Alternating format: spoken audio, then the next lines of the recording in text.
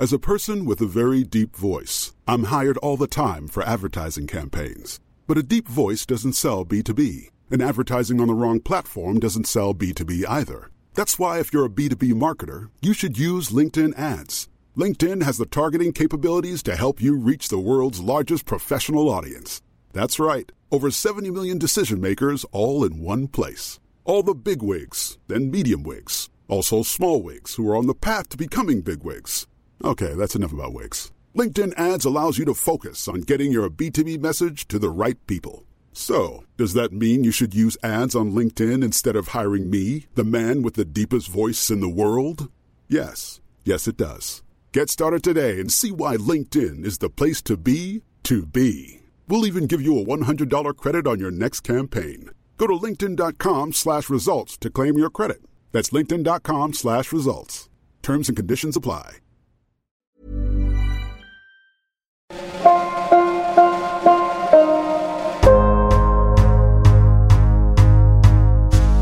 Radio Westeros, Episode 77, Arya, Part 2. Spoilers all books! Hello, and welcome to another episode of Radio Westeros. I'm Lady Guinevere. And I'm Yoke Boy. Thanks everyone for joining us today for this second instalment of our series covering Arya Stark. And before we begin, we want to let you know that during the writing stage of this episode, it became clear that this series will actually be 4 installments rather than the 3 as originally planned. Yeah, that's right. It turns out that there was so much to be said about Arya's months at Harrenhal in A Clash of Kings that there was no way we could fit all of it, plus her entire A Storm of Swords arc, into one episode. So Part 2, which we present today, will chronicle her time at Harrenhal up to her reunion with Harwin at the Inn of the Kneeling Man early in A Storm of Swords. And Part 3 will pick up her story as she journeys the Riverlands, first with the Brotherhood Without Banners, and then with Sandor Clegane, up until she departs Westeros, heading for Braavos. And the final installment will cover her days in Braavos as an apprentice at the House of Black and White.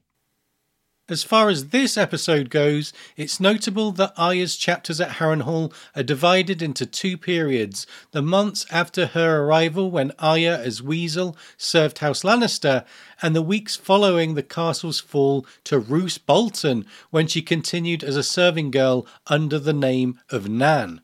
And so this episode will be separated into 3 parts: Weasel, Nan, and finally Arya, covering the days after her escape up until that fateful meeting with the Brotherhood Without Banners.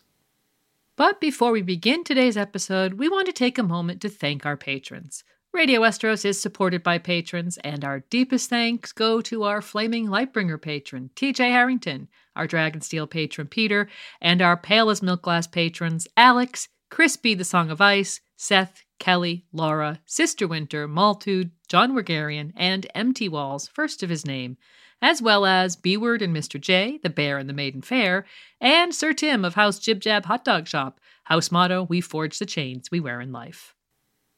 Patrons receive benefits such as early release shout-outs and access to Patreon-exclusive episodes, as well as Patreon-only channels in our Discord server. You can find more details at patreon.com/Radio Westeros. And now, let's get started with Arya Stark, Part 2. If there were ghosts in Harrenhal, they never troubled her. It was the living men she feared, Rhys and Sir Gregor Clegane and Lord Tywin Lannister himself. At the conclusion of Part 1 of this series, Arya was newly arrived at Harrenhal in a group of small folk swept up by Gregor Clegane's men. She had been put to work serving the Lannister army who had taken possession of the Riverlands' largest and most storied castle. In this episode, we'll see the continuation of the major theme of identity, with her shifting identity throughout A Clash of Kings, prefiguring her association with the faceless men in A Feast for Crows and A Dance with Dragons in more ways than one. Vengeance is also becoming a major theme in her arc, and we'll see that she continues to be an outsider, never quite fitting in with any group. This is also a time of continued growth for Arya. Back in King's Landing, she had told her father, "Syrio says that every hurt is a lesson, and every lesson makes you better." If Syrio was right, then a time in the Riverlands, and especially at Harrenhal, would go a long ways towards making her better, though at what remains to be seen. Early in her captivity with the Lannister forces, she had probably passed her 10th birthday, though we expect such a milestone was likely far from her thoughts, if she could even be aware of things like dates and the passage of time in the situation she found herself in. Separated from the two people remaining from Yoren's band, Gendry and Hot Pie, who were assigned posts based upon their respective skills, Arya, now calling herself Weasel, was placed under the supervision of an understeward named Whis.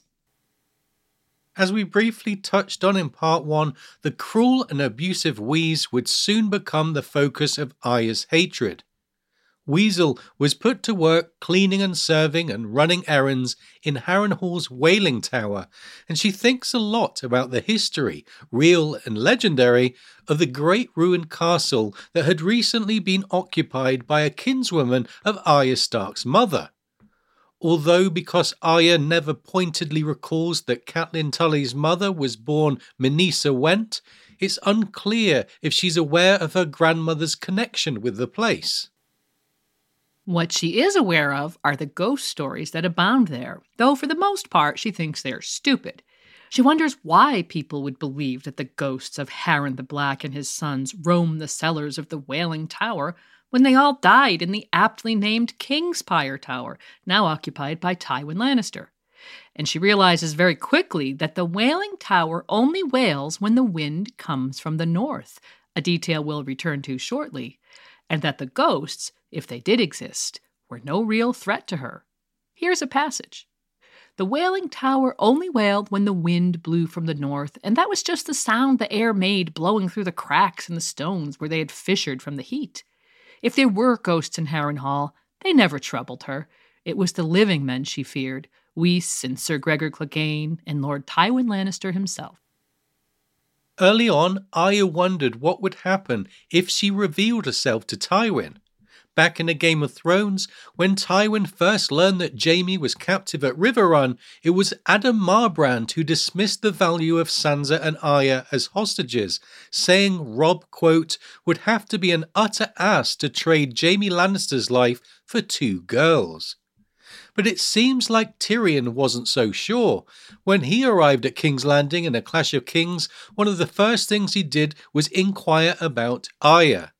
It seems like Tyrion, more perceptive than his cousin Sir Adam, realised that Catelyn Tully might be convinced to trade for her daughters. Whether Tywin would have been of the same mind is anyone's guess. But based on the eventual fate of Jane Poole, we can probably be united in our relief that Arya kept her silence. Because he had more of an impact on her day-to-day existence, Whis the understeward quickly became equal to Gregor on her threat radar, earning him first place on her nightly prayer list. Her prayer, born from the horrors of the storehouse by the lakeshore, had become habit, mantra, and hit list all rolled into one. Regarding the compulsion she felt to recite the names of all those who had wronged her, it says, if she let herself forget even one of them, how would she ever find him again to kill him? Clearly, future vengeance is more of a motivating factor at this point than, say, the desire or will to escape. However, while she was reciting the names of all the people who had harmed her or her family, she pointedly avoided remembering names of her new contemporaries in service at the castle. It says that knowing people's names, quote, only made it hurt worse when they died, an obvious reference to her time with Yoren's flock and later in the storehouse. And so there's a poignant juxtaposition between the two groups of people in her life, those whose names she remembers because she must, and those whose names she doesn't want to remember. The reasons behind the distinctions speak volumes about Arya's state of mind at this time. It also prefigures a time in her life when not knowing a person's name, and in fact not having one of her own, will be of the utmost importance. The significance of names to Arya relates to the struggles with identity we highlighted in part 1, and which will continue to be a major theme in her arc moving forward. And speaking of flocks, while her time in the storehouse and later on the road being herded towards Harrenhal had made her feel like a sheep, she now frequently thinks of herself as a mouse, small, grey, and mostly invisible to the inhabitants of the castle. As such, she begins to capitalize on a talent we noted in the previous episode, her ability to observe people and learn from what she hears. She understands that people will say all manner of things around servants who are, in large part, invisible to the upper classes. And so she, and the reader along with her, learns not only many personal details about the lords, knights, squires, and serving folk who inhabit the castle, but news from outside its walls, the state of the realm, with Stannis and Renly Baratheon each now claiming to be their brother's heir, rumors that Joffrey was a bastard, and yet another mention of Lord Beric Dondarrion. For the first time, after a number of hints, we hear someone claim that Lord Beric cannot be killed. It says, "A fat archer once said the bloody mummers had slain him, but the others only laughed. Lorch killed the man at Rushing Falls, and the mountains slain him twice. Got me a silver stag says he don't stay dead this time neither." That was also the first mention of the bloody mummers, who, like Lord Beric, would soon loom large in Arya's life. We get a full description of, quote, the queerest company of men she'd ever seen, when they arrive at Harrenhal shortly after. Arya quickly realizes that the bloody mummers, or as they prefer to be known, the brave companions, are just the latest in Tywin Lannister's collection of monsters. Vargo Hoat's men didn't stay long though, being quickly sent out foraging and likely searching for Lord Beric and his men, who continued to plague the Lannister forces. Before they went, Arya overheard them talking about the Northern Army under the command of Roose Bolton, encamped nearby on the Ruby Ford of the Trident, a place Arya would have been very familiar with from her journey south to King's Landing with her father. This overheard conversation leads Arya to realize for the first time that not only were her brother's men in the area, but that Robb himself was at Riverrun. Yeah, Arya had no idea how close Riverrun was to Harrenhal, but she did resolve to find out. In the meantime, make note of the fact that the bloody mummers were clearly aware of Tywin's potentially precarious position between two northern armies. We also hear about a few dozen Northmen who were being held at Harrenhal after being captured by Tywin and his men at the recent battle at the Green Fork. Arya recognizes several Freys, one of whom we eventually learn was Hostine, who much later would be mocked by Stannis Baratheon as Sir Stupid. She fails, though, to recognize Harry Karstark and Wylis Manderly by their sigils, in spite of the fact that the former may have visited Winterfell at some point, while she herself had once gone to visit House Manderly in White Harbor with her father. She thinks about her own inability to recognize sigils and banners and contrasts it with Sansa's near-perfect recall. Neither the first time nor the last that the sisters' talents will be contrasted in such a way. However, Arya did recognise Lord Medgar Cerwyn, since Castle Cerwyn was a mere few hours' ride from Winterfell. Recognising a Northman, and a wealthy adult male at that, one of her brother's principal bannermen, someone who would be in a position to recognise and protect her, is the first time Arya allows herself to truly hope that someone might rescue her since Euron's death.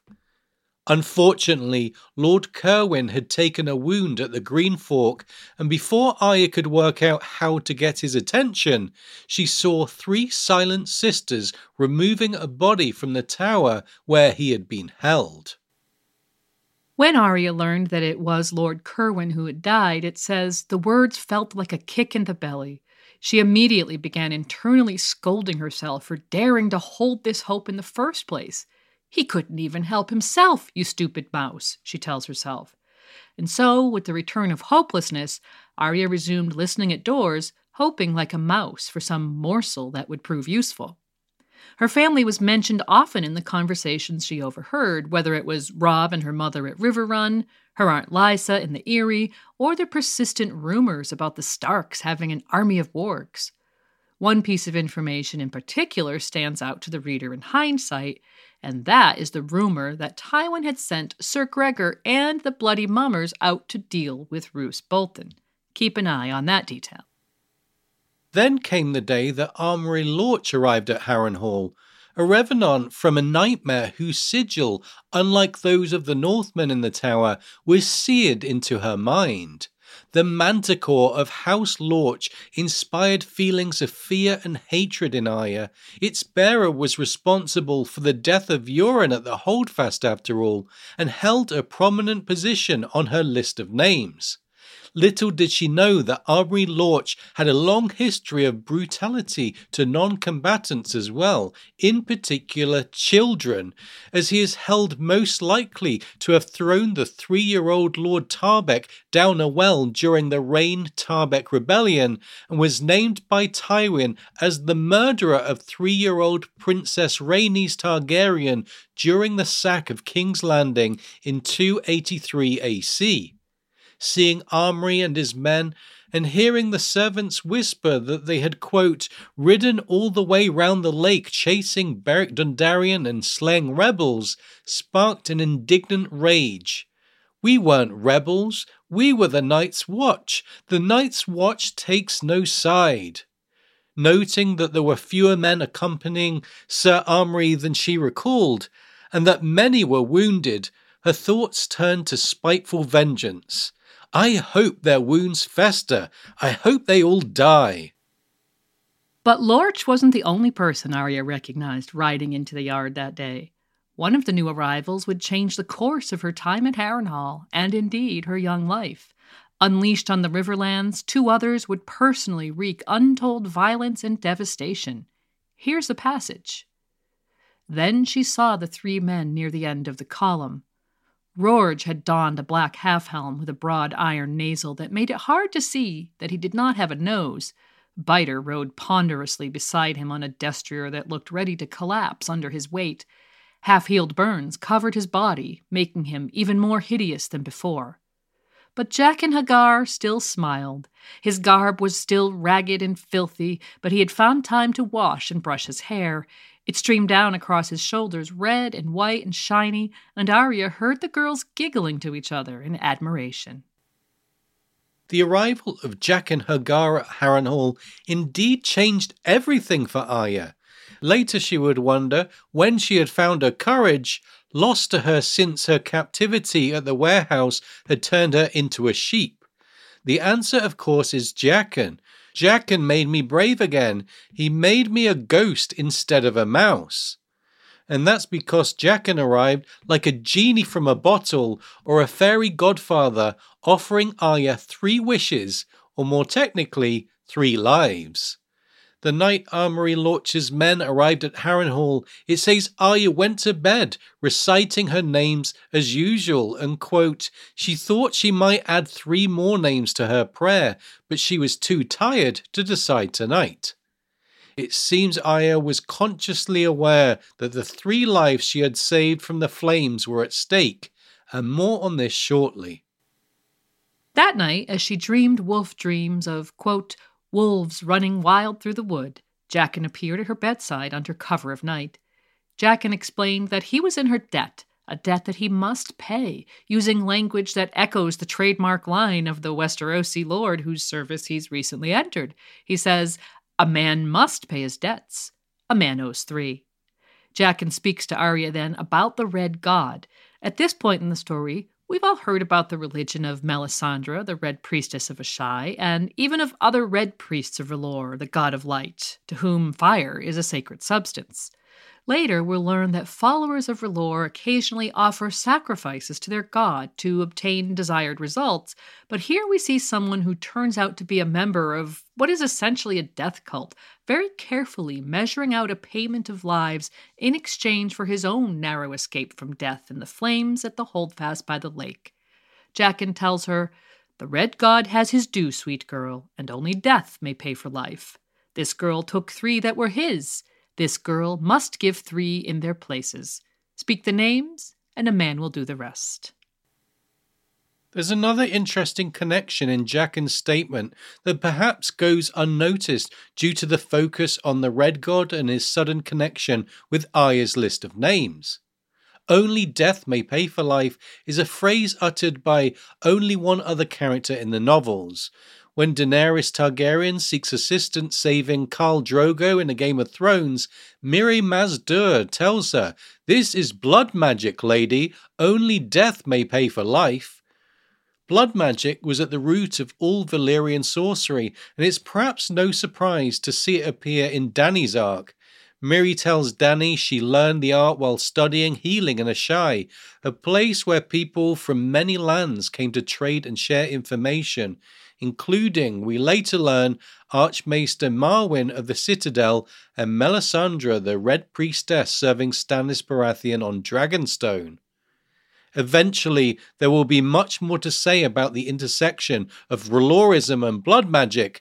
Here we only have to wonder about someone who turns out to be an agent of the House of Black and White, invoking a precept that lies at the heart of the religion of their most hated adversaries, the blood mages of Old Valyria. As strange as it may seem, and though neither R'hllor nor the blood-soaked religion of Valyria are ever mentioned in connection with the House of Black and White and its many-faced god, those religions certainly do have death aspects, and so, while they may be uncomfortable bedfellows, we have to accept that there is indeed some place for discussion of both in the House of Black and White. For now, Arya accepts Jaqen H'ghar as a Lorathi who had narrowly escaped death, first in the black cells of King's Landing by consenting to join the Night's Watch, and then again in the Inferno at the Holdfast. Nor does she have any reason to connect Jaqen with Braavos at this time, other than him having a certain pattern of speech similar to Syrio Forel's that Arya noted in her second A Clash of Kings chapter when she first spoke with him. But there does seem to be a peculiarly Braavosi trait behind Jaqen's recognition of Arya, a lesson Syrio taught Arya back in King's Landing.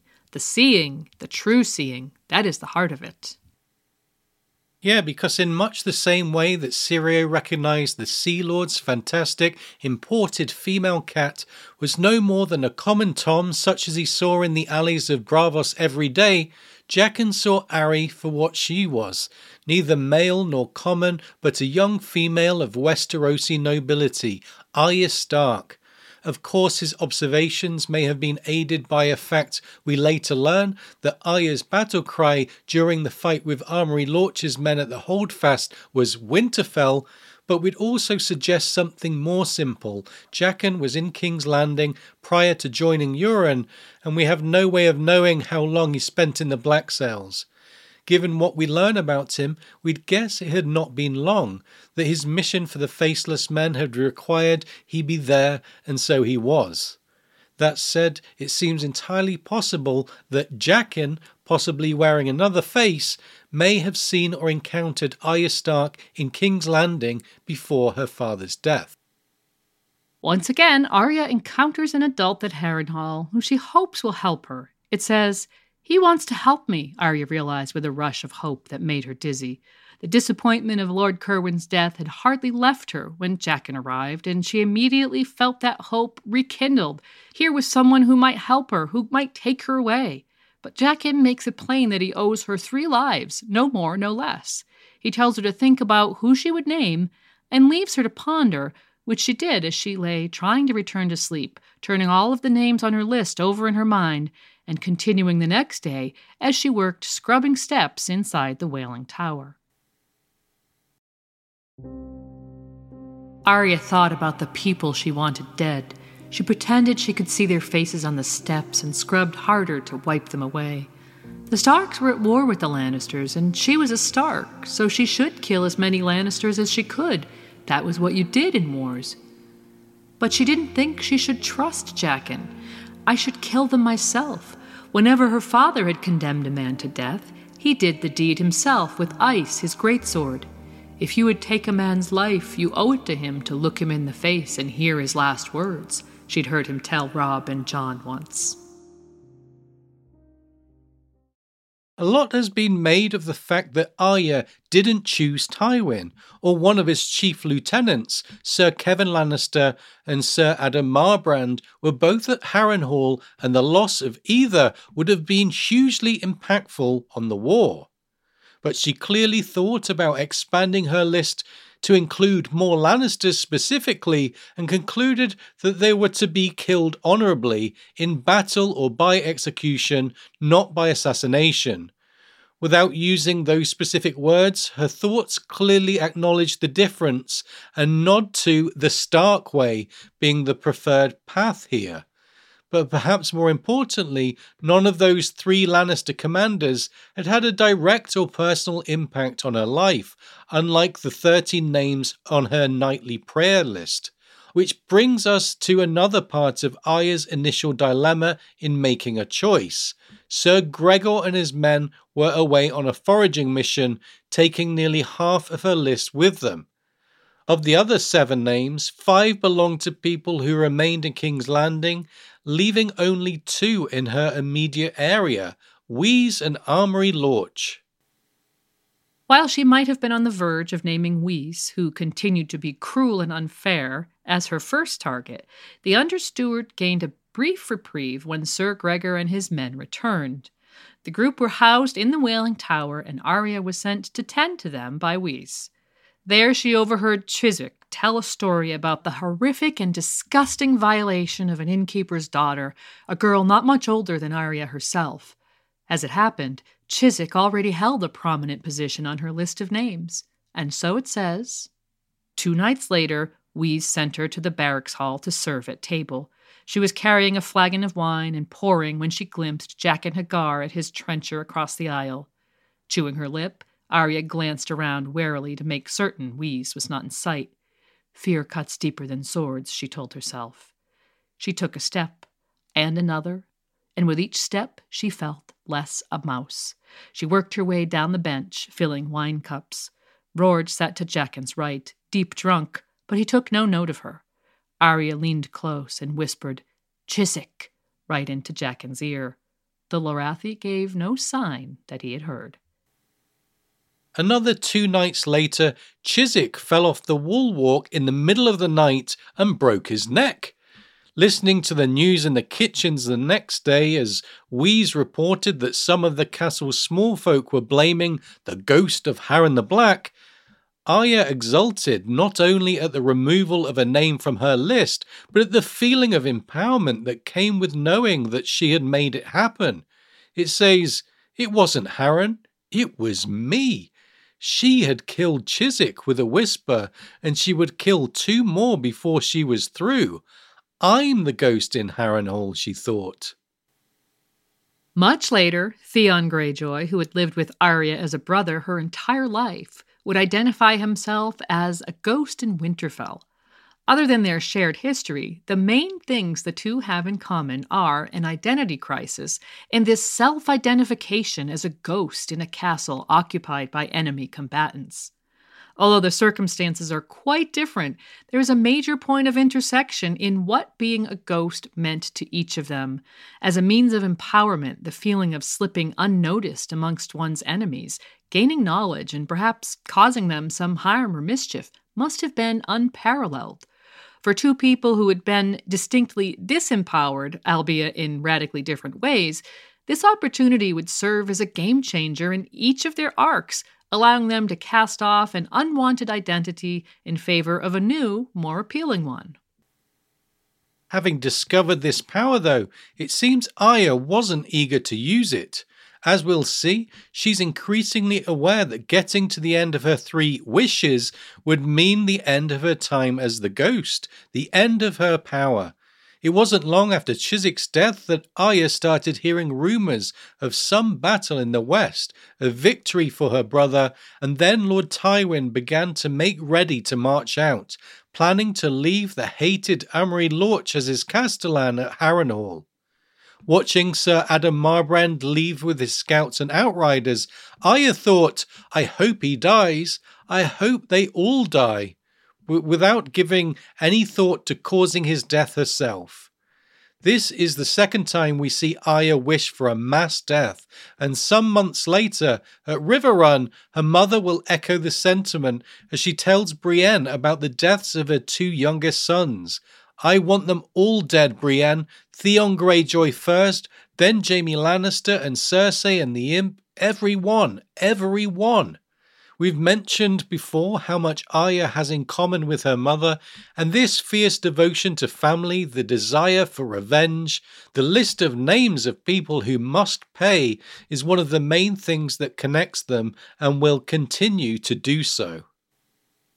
Shortly after watching Sir Adam ride out, while running errands for Wheeze, Arya heard some soldiers talking about her brother's victory, the wargs and giants that were rumored to ride with him, and wondering if they should be running in the other direction. She thinks, yes, it's you who ought to run, you and Lord Tywin and the Mountain and Sir Adam and Sir Amory and stupid Sir Lionel, whoever he is.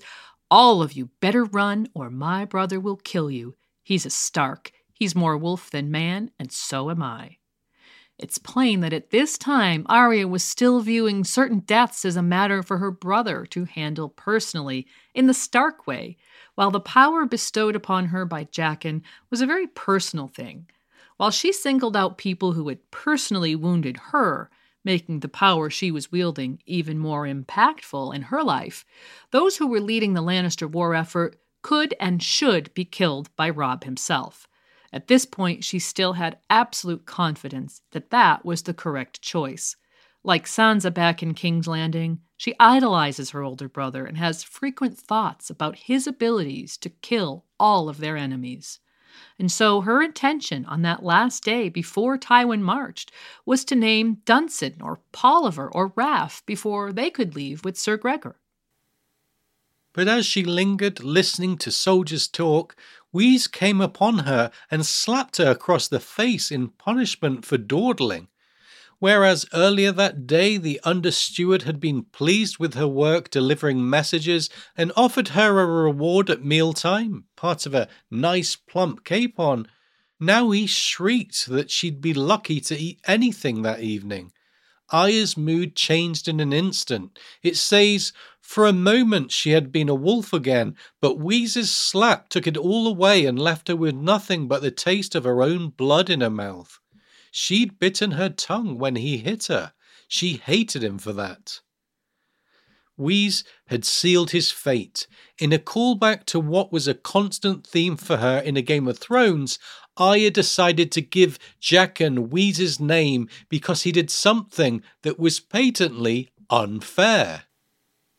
And so, rather than doing any of the things Wheeze expected from her, she ran immediately to find Jaqen. It was Rorge who told her to look in the bathhouse, something in his manner hinting that he was actually afraid of the Lorathi, which gave her pause. But she did find Jaqen in the bathhouse, that very same bathhouse where Jaime Lannister and Brienne of Tarth would find themselves in a few months' time. Under the guise of delivering a message, she whispered Wheeze's name in his ear and went about the rest of her day content that her chief tormentor's hours were numbered. But Wheeze was still alive in the morning when the castle servants were roused for another day's hard work. In the early hours of the morning, she paused in her duties to watch the Lannister army ride out through the gates. The banners she sees are a veritable who's who of houses that will soon participate in the epic Battle of the Blackwater.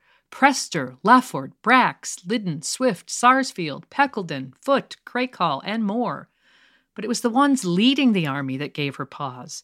Lord Tywin himself and his brother Kevin led the way, bedecked in their war finery, while, inexplicably last, the commander of the vanguard, Sir Gregor Clegane, rode amongst his men, making even the relatively tall Polliver look like a child. And it was at this point that Arya realized she had made a terrible mistake. Here's the passage. A shiver crept up Arya's spine as she watched them pass under the great iron portcullis of Harrenhal. Suddenly she knew that she had made a terrible mistake. I'm so stupid, she thought. Wheeze did not matter, no more than Chiswick had. These were the men who mattered, the ones she ought to have killed. Last night she could have whispered any of them dead, if only she hadn't been so mad at Wheeze for hitting her and lying about the capon. Lord Tywin? Why didn't I say Lord Tywin? And this is the perpetual question when discussing Arya's 3 victims at Harrenhal. We've addressed why, on the surface, she seemed to feel that some of the men in Tywin's army, including Tywin himself, were best left for her brother to deal with. But we'd also suggest that perhaps Tywin and Gregor, maybe especially Gregor, were simply too frightening for her to consider. With 2 names still to go, perhaps she feared Jaqen would fail or be killed himself, leaving the debt to her unpaid. Or maybe she just couldn't imagine anyone killing someone as large and monstrous as Gregor Clegane. In any case, with her sudden change of heart came a frantic rush to find Jaqen before it was too late, to unname Rhys and to name Tywin Lannister in his place. But as the portcullis was lowered behind the departing army, she heard a scream. Arriving on the scene, she discovered Rhys dead, his throat apparently torn out by his own dog, who had been repeatedly noted to be nearly as unpleasant as her master, but was also his constant and dedicated companion, whom he raised from a puppy. Much later, in Braavos, Arya will learn the properties of a poison made from basilisk blood. Added to cooked meat, it produces a curious result. It will give a cooked flesh a savoury smell, but if eaten, it produces violent madness in beasts as well as men. A mouse will attack a lion after a taste of basilisk blood. Her immediate response upon learning of this effect will be to ask if it would work on dogs, proving that she hadn't forgotten Rhys and his very curious death. Although Arya may have changed her mind at the last minute about Rhys, she did still have one more name to speak. Rhys's replacement, a man known as Pink Eye, was nowhere near as frightening as his predecessor, and so Arya began to wander the castle at night, knowing she could do so with impunity, and even went so far as to begin to think about escaping, telling Hot Pie one night, "I bet we could escape, and Pink Eye wouldn't even notice I was gone." Hot Pie was comfortable in the kitchens, though, and Arya retreated to the castle yard to observe some new arrivals. The Bloody Mummers had returned, and they had prisoners with them. Arya was able to count 50 men and estimated the number of prisoners to be at least double that. Among them were Robert Glover and Aenys Frey, and men from House Karstark, Bolton and Cerwyn, men whose swords were sworn to her brother Robb. The overlap with the prisoners who had been held by Tywin is a clue that these were men from Roose Bolton's army, last rumoured to have been encamped near the Ruby Ford. We mentioned earlier a rumour that the Mummers had been sent to deal with Bolton, and also their commander's knowledge of the disposition of the northern armies, one at River Run and another near the Trident. Somehow, it now appears that Vargo Hoat and his brave companions managed to stop Bolton's advance across the river, cutting down his vanguard and taking its commander, Glover, and many of his men captive. Vargo Hoat and Emery Lorch's mutual loathing had been commented on several times at this point, and in spite of the impressive haul, wagons filled with supplies and foodstuffs and over 100 Northmen in chains, Sir Amory still seemed to be mainly annoyed that he had to share Harrenhal with these foreign sellswords. He sent the prisoners to be held en masse in a single cell, perhaps not as quick as Arya to notice their numbers and compare them to his own, which Arya estimated to be about 100 men. As she ghosted away to contemplate her final name, it's noted that a, quote, swirling wind caused the wailing tower to scream. The wind was from the north, a potent symbol of what was to come at Harrenhal. Arya found Gendry at work in the armory and stopped to speak to him. The last time they spoke, he had told her that Hot Pie heard her yelling Winterfell at the Holdfast and warned her to come up with a cover story. Now she told him about her father's men, a virtual army held behind a single locked door, and asked his help setting them free. Gendry refused, unwilling to risk life and limb for something that seemed like an impossibility to him. They quarrelled and Arya left frustrated and angry. We're reminded of her reaction back in King's Landing when she found Desmond, one of her father's household guard, dead in the stables. Recalling how he had promised to protect her father, insisting that every Northman was worth 10 Southerners, she flew into a fury when she saw only one Lannister corpse next to his, kicking his body and calling him a liar. Her similar anger at Gendry reminds us that, in spite of everything she's gone through, Arya is still a 10-year-old child who longs for someone to help her and cannot adequately process the feelings of anger and betrayal when they fail to do so. Gendry, however, was being practical and thought he was indeed protecting her by discouraging her from behaving recklessly. In justifying his refusal to run away, he repeats some words of wisdom he heard from the colorfully named Ben Blackthumb. A sword's a sword, a helm's a helm, and if you reach in the fire, you get burned, no matter who you're serving. In this, we hear an echo of something Jorah Mormont told Daenerys in A Game of Thrones. The common people pray for rain, healthy children, and a summer that never ends.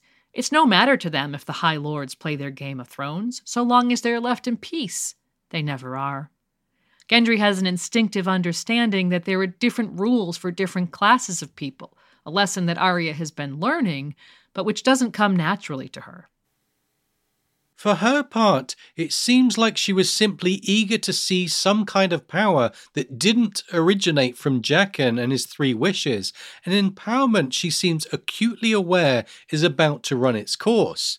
Dismissing Gendry with the thought she was better off without him anyway, she headed to the castle Godswood, recalling the people who died in the storehouse and thinking about her one last name and about Jaqen himself. After Weezer's death, she had found herself wondering if he was some sort of sorcerer, but she still acknowledged inwardly that it was he who had given her her courage back. It says, "I was a sheep, and then I was a mouse. I couldn't do anything but hide. Jaqen made me brave again. He made me a ghost instead of a mouse." But the whole business of Jaqen and the final name was complicated. As much as she relished being brave again and might wish to extend the power that being the ghost of Harrenhal gave her, she knew that the choice had to be made. Westerosi legends are apparently full of the same tropes of our own because she thinks seriously about her 3rd wish and what it would mean to her once she used it. Here's a passage. Jaqen still owed her 1 death. In old man's stories about men who were given magic wishes by a grumpkin, you had to be especially careful with the 3rd wish because it was the last. Chiswick and Wheeze hadn't been very important. The last death has to count, Arya told herself every night when she whispered her names. But now she wondered if that was truly the reason she had hesitated. So long as she could kill with a whisper, Arya need not be afraid of anyone. But once she used up the last death, she would only be a mouse again. The 3 wishes trope often sees the wisher wasting the 1st wish, and even sometimes the 2nd on frivolous desires. It's the 3rd and final wish that matters, just like in Old Nan's stories. Often used as a corrective if the first 2 went badly, the 3rd wish can return matters to the status quo or in some cases provide a release for an enchanted character, such as the genie freed from his bottle, and we'll come back to this when we get to the consequences of the final wish. A common lesson when a story involves wasted wishes is that most people aren't ready for power when it's handed to them. We saw this initially when Arya shied away from naming the people that mattered, but as she contemplates her 3rd name, we sense she's realised the difference between marking someone for death in the way her father would have done in the name of justice and naming people out of personal reasons. Both Chiswick and Wheeze were cruel tormentors of powerless people, herself included, making their actions particularly offensive to Arya, who, as we've said, has been characterised as someone who despises unfairness. And so, from her perspective, it's not too hard to imagine that she did initially view saying their names as justice. and perhaps in listening to his disgusting story, it could be said that she did metaphorically look Chiswick in the eye before saying his name. In some ways, then, her time as the ghost is an empowerment arc. But at the end of the day, the ghost had more in common with an assassin of the Faceless Men, which of course is what Jaqen is, than with an arbiter of justice. Although considering that many months in the future, the kindly man of the Faceless Men will tell her, "We kill men, but we do not presume to judge them," we should make a distinction, one that she herself may have failed to make, between Arya naming names and Jaqen performing the deeds. What the empowerment of the three wishes really did for Arya is set her upon a vengeance arc, meshing with her prayer list and giving her the confidence to believe that one day she would see all the people on that list dead. But speaking of empowerment, let's get back to the final part of the last passage we read. So long as she could kill with a whisper, Arya need not be afraid of anyone. But once she used up the last death, she would only be a mouse again. As we said, she is keenly aware that the third name would be an ending, and this thought clearly identifies the crux of the problem for her. Her recent empowerment depended on her deal with Jaqen. Without him, she'd be a meek and invisible mouse again. This conscious awareness of the fleeting nature of the power Jaqen had given her is actually the beginning of something. Arya has been a fierce little girl since we first met her, growing increasingly angry since her time in King's Landing and the months since her father's death. Here at Harrenhal, she is slowly coming to face the fact that she can't rely on anyone but herself, not Gendry, not Lord Cerwyn, and not Jaqen. But before that process is complete, we must address the third wish. The Godswood at Harrenhal was a place where, unbeknownst to Arya, a famous prince once marked the days to a showdown with his equally famous nephew by slashing the heart tree with his famous sword, a sword we readers hope to one day see make an appearance in the main storyline. It was also apparently the one place in the ancient castle where she felt safe, its seclusion and the presence of the old gods giving her the confidence to train as Syrio had taught her and to think about the problem she was faced with. Prefiguring a time in the future when she will hide a real sword away in order to protect her secret identity, she finds her practice sword, made from a broom handle, where she had carefully hidden it. It says, "A slow little stream meandered through the wood, and there was one spot where it had eaten the ground away beneath a deadfall. There, beneath rotting wood and twisted, splintered branches, she found her hidden sword." While she consciously rebuilt the skills and physical agility she had learned from Syrio, dancing on branches above the ground in a tragic mirror to her younger brother Bran in the moments before his fall all those months ago at Winterfell, it says, "A broken branch became Joffrey. She struck at it until it fell away. The Queen and Sir Ilyn and Sir Meryn and the Hound were only leaves, but she killed them all as well, slashing them to wet green ribbons." Arya was spending her training time role-playing the deaths of the people on her list who were out of reach. Perhaps in the moment, the safest way for her to channel her fear and anger was to focus on the people she had no power over. But like many things she does in this time, it still speaks volumes as to her state of mind. However, when no answer to the conundrum she faced presented itself, she decided that it was time to enlist the old gods. With memories of her father sitting beneath the Winterfell heart tree in prayer in mind, she decided that praying might help her find an answer to her problem. Silently, she addressed the gods of the tree. It says, Arya went to her knees. She wasn't sure how she should begin. She clasped her hands together. "Help me, you old gods," she prayed silently. "Help me get those men out of the dungeon so we can kill Sir Amory and bring me home to Winterfell. Make me a water dancer and a wolf, and not afraid again, ever." Almost immediately she was overcome by the thought that all of her father's prayers hadn't saved him, and she became angry and said aloud, "You should have saved him. He prayed to you all the time. I don't care if you helped me or not. I don't think you could even if you wanted to." There's much to unpack here, but let's start with Arya's anger at her father's gods. Remembering his frequent prayers, she assumes that his death is proof that those prayers went unanswered. And yet that assumption is almost certainly a child's misunderstanding of the things a parent prays for. We know that Ned was willing to say anything to stain his own honour with a lie, admitting to treason and worse, in order to keep his daughters safe. And so we can probably assume that in the moments of greatest danger to himself, his prayers to his gods were actually about his children, that they would be kept safe from harm. And considering that, in spite of appearances, 4 of his 5 children survive at the end of A Dance with Dragons, perhaps we can consider those prayers partly answered. In fact, we'll see that prayers to the old gods are frequently answered. In A Dance with Dragons, Bran has a vision of his father praying to the Winterfell heart tree that Jon and Robb grow up, quote, close as brothers with only love between them. And, well, time will tell if the gods granted the second half of his prayer from that vision, that his lady wife would find it in her to forgive him. The first did demonstrably come true.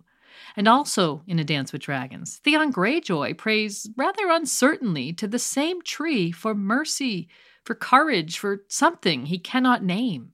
But somehow he feels that the gods have heard him, that perhaps there is some mercy to be had, and he does eventually manage to save Jane Poole, who he was thinking of when he made that plea. Not that every prayer can be answered, and perhaps not everyone should be, but perhaps it's true that the old gods are more likely to answer than others. And so let's consider Arya's silent prayer. Help me, you old gods. Help me get those men out of the dungeon so we can kill Sir Armory and bring me home to Winterfell. Make me a water dancer and a wolf, and not afraid again, ever. Looking ahead, we can see that although Arya has yet to return home to Winterfell, all of the other elements of her prayer have so far come true. In spite of her fear that the conclusion of her 3 wishes would lead to her becoming a frightened mouse again, we'll see that the reverse happens. And considering what happens next, perhaps we could even consider that prayer to be her 3rd wish, for hidden within it is a name from her prayer list, the name of someone who would never again leave Harrenhal on Tywin Lannister's business. But that's getting ahead of ourselves. In the Godswood, Arya's petulant frustration with the gods, spoken aloud, was overheard by Jaqen H'ghar, who appeared as if out of nowhere. Telling her that the gods are not mocked, he continued, "A man comes to hear a name. 1 and 2, and then comes 3. A man would have done." The reckoning had come, and Arya was being forced to choose. Wondering if Jaqen had arrived in answer to her prayers, she tried to convince him to help her free the prisoners. "I want you to save the Northmen like I saved you," she says. Jaqen made it clear that he knows her true identity, but also declined to do more than hear one more name, repeating, "The gods are not mocked." One name isn't enough, though, and so Arya changed tack, asking a question. "The name? Can I name anyone? And you'll kill him?" When Jaqen agreed and proceeded to swear by all the gods known to man, she sprung her trap. It says, Arya put her lips to his ear. It's Jaqen H'ghar. The immediate effect of this was electric. Protesting that she must be jesting, Jaqen warned that she would lose her only friend. But he wasn't her friend, she reminded him. Her friend would help her escape, and he had declined. Apparently desperate to hear her speak another name, Jaqen struck a bargain. If he did as she asked, she would unsay the name. The deal made, he bid her follow, now. At her surprise at the swiftness of his action, he said, "A man hears the whisper of sand in a glass.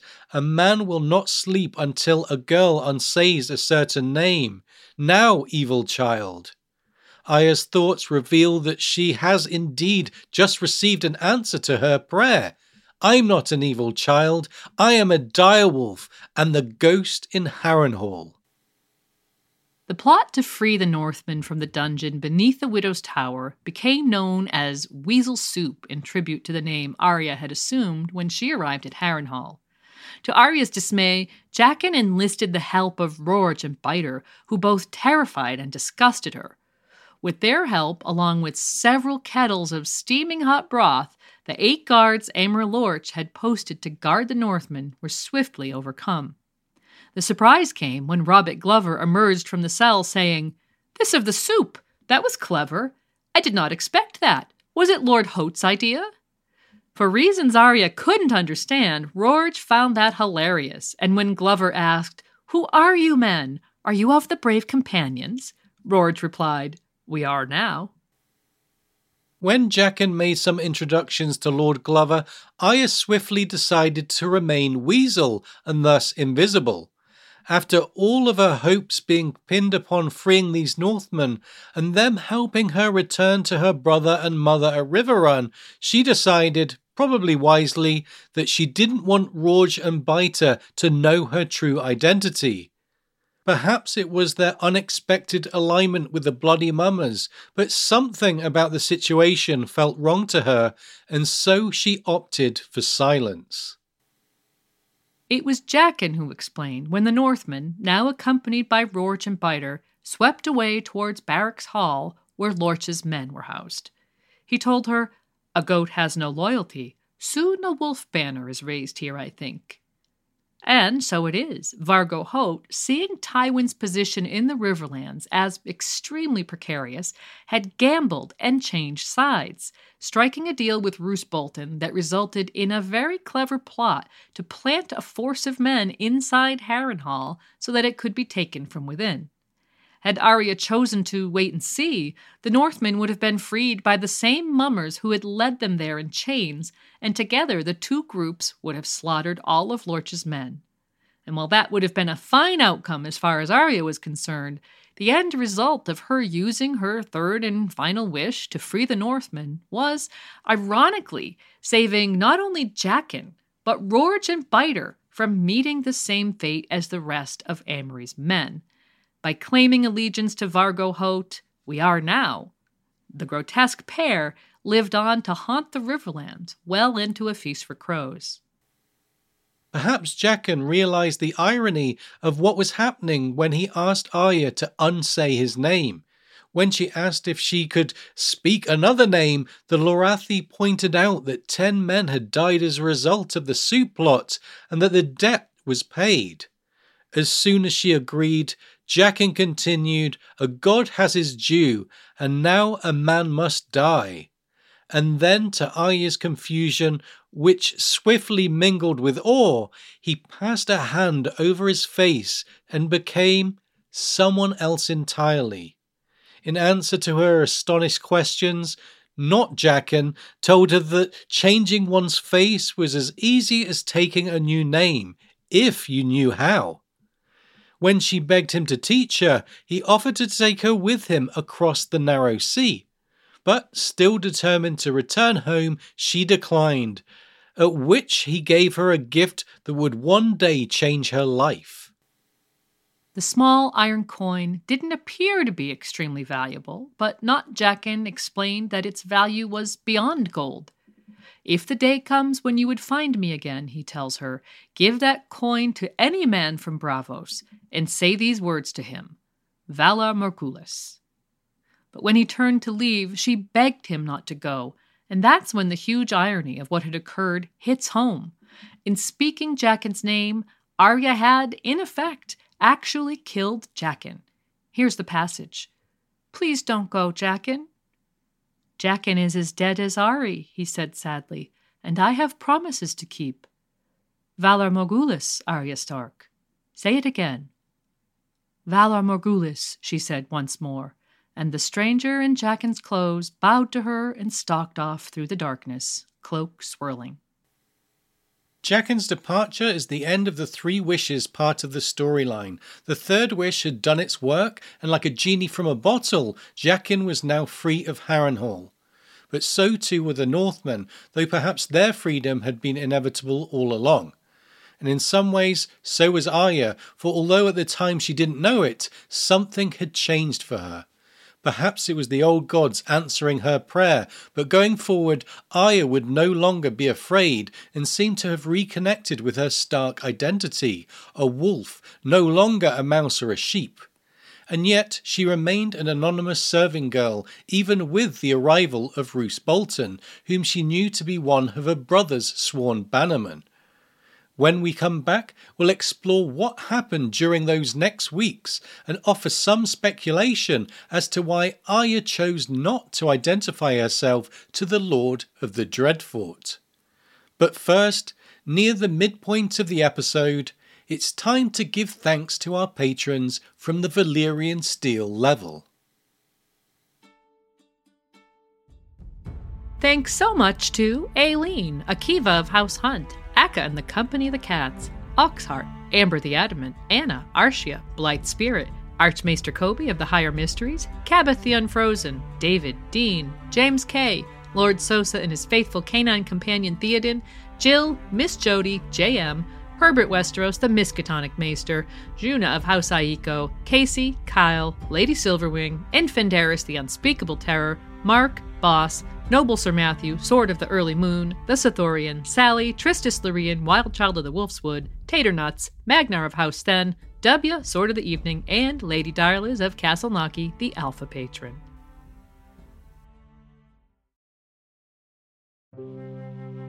Four brave companions climbed to the ramparts and hauled down the Lion of Lannister and Sir Amory's own Black Manticore. In their place, they raised the Flayed Man of the Dreadfort and the Direwolf of Stark. And that evening, a page named Nan poured wine for Roose Bolton and Vargo Hoat as they stood on the gallery. Arya has only one full chapter at Harrenhal under Roose Bolton, Arya 10 of A Clash of Kings. Bolton, the new lord, arrived near the end of Arya 9, the morning after Jaqen's departure. By the end of Arya 10, they will have parted ways. But it's an incredibly dense chapter full of character work, plot advancement, and foreshadowing. The chapter spans several weeks on either side of the Battle of the Blackwater and will attempt to contextualize its events against the larger backdrop of the War of the Five Kings. As we said, perhaps the main question to arise from it is why Arya does not identify herself to her brother's bannerman. There's a lot to discuss, so let's dig in. After Jaqen changed his identity and left Harrenhal, Arya was left with the dead bodies of Amory Lorch's men, a small iron coin, and the phrase Vala Morgulis that Jaqen had taken such pains to teach her. Observing the dead men, Arya remembered her dead companions at the holdfast by the lake and thought stubbornly, defiantly, they deserved to die. Retreating to her bed of straw while events continued to play out, she heard the outcome of the night's work from the new understeward Pink Eye the next morning. Them bloody mummers killed some of Sir Amory's lot in their beds and the rest at table after they were good and drunk. The new lord will be here before the day's out, with his whole host. He's from the wild north up where that wall is, and they say he's a hard one. This lord or that lord, there's still work to be done. Any foolery, and I'll whip the skin off your back. The dead Westermen were dragged to the Flowstone yard, stripped of valuables, and burned upon a pyre there. In general, Flowstone was noted to be a place where soldiers practiced swordplay while their squires maintained their equipment. As the name indicates, the ground is uneven, and the name is likely a clue as to why, when Aegon the Conqueror and his sisters defeated Harrenhal with their dragons, the castle's 5 stone towers were literally melted by dragonfire, ending as weird lumpy fissured structures that remind Arya of, quote, an old man's gnarled knuckly fingers. She remembers old Nan telling her the story of the castle's destruction, saying the stone had melted and flowed like candle wax, and so we imagine that the Flowstone Yard got its name from being an area where liquid stone had once flowed and cooled like a lava field around a volcano. And as the castle prepared for its new lord and conqueror, not a novel event in its history by any stretch of the imagination, Few of its occupants would have known the identity of the northern lord who would be arriving. Readers can guess, though, since several chapters previously at Riverrun, Edmure Tully had told his sister Catelyn, "When Lord Tywin went to Harrenhal, Bolton took the Ruby Ford and the crossroads. He has 10,000 men. I've sent word to Helman Tallheart to join him with the garrison Robb left at the Twins. Bolton needs Frey's men and Sir Helman's as well. I've commanded him to retake Harrenhal." Edmure's plan was to do exactly what Vargo Hoat had no doubt feared, trap Tywin in the Riverlands between two northern armies, a sitting duck for a third army led by Robb Stark returning from the Westerlands. As we've discussed elsewhere, this was obviously not Robb's plan, nor did anyone reckon with Renly's death, Mace Tyrell's change of allegiance, Stannis' imminent arrival at the capital, and Tywin's rush south to confront him.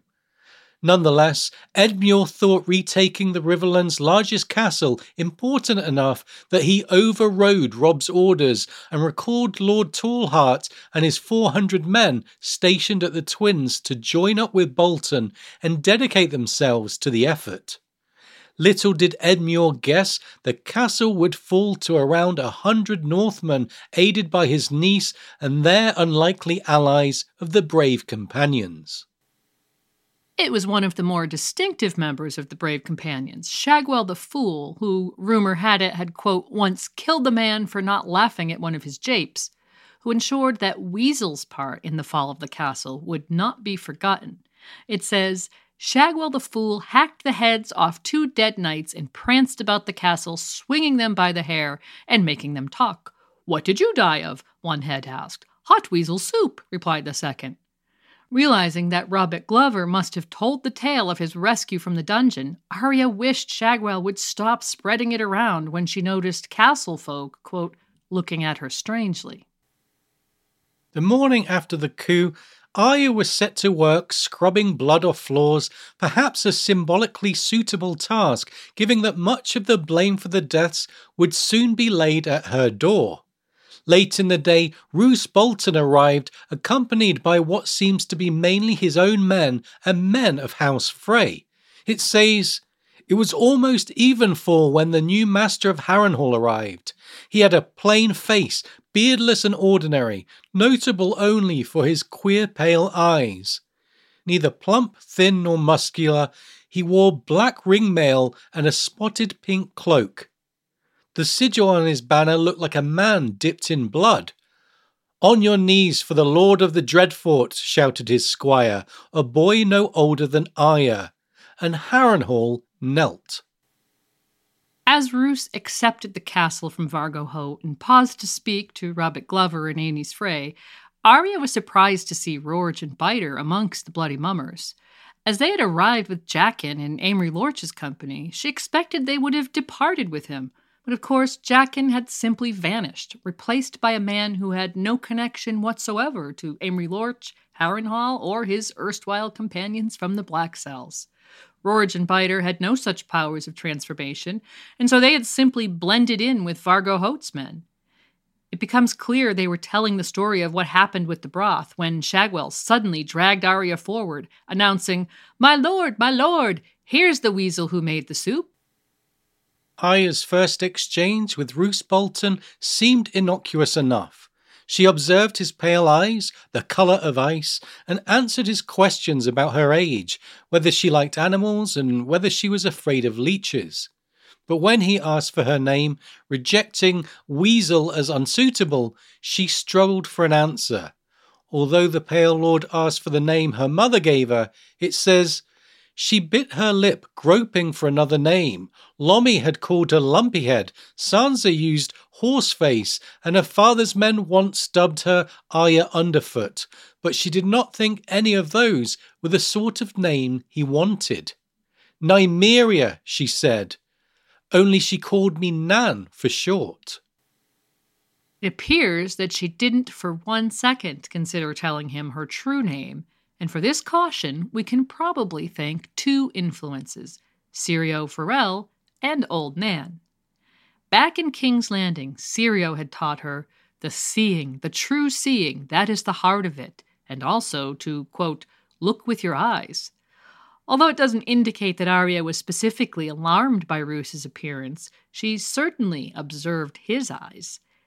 And that unsettling feature was noted several times in the Game of Thrones, including at Moat Cailin, when Catelyn thinks his eyes were curiously pale, almost without color, and his look disturbing. On the same occasion, Robb told his mother, "That man scares me." And going back to the Harvest Festival at Winterfell, before Robb had called the Stark banners, we get this exchange between him and Bran.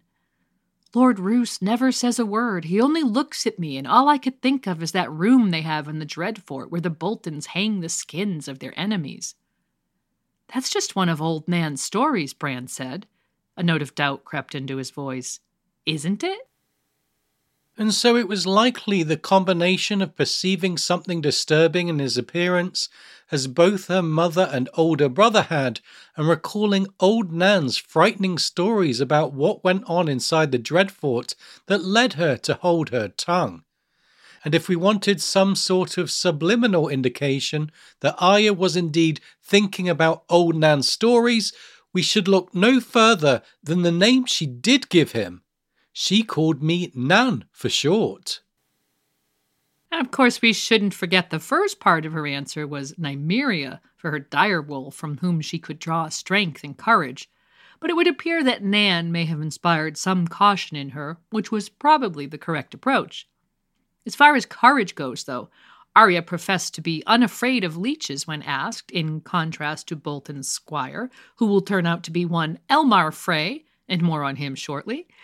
Being unafraid of leeches and not a fan of lions and manticores seems to be the main qualifications to serve as Roose Bolton's cupbearer, and so it was ordered that, "For so long as I remain at Harrenhal, Nan, you shall be my cupbearer and serve me at table and in chambers."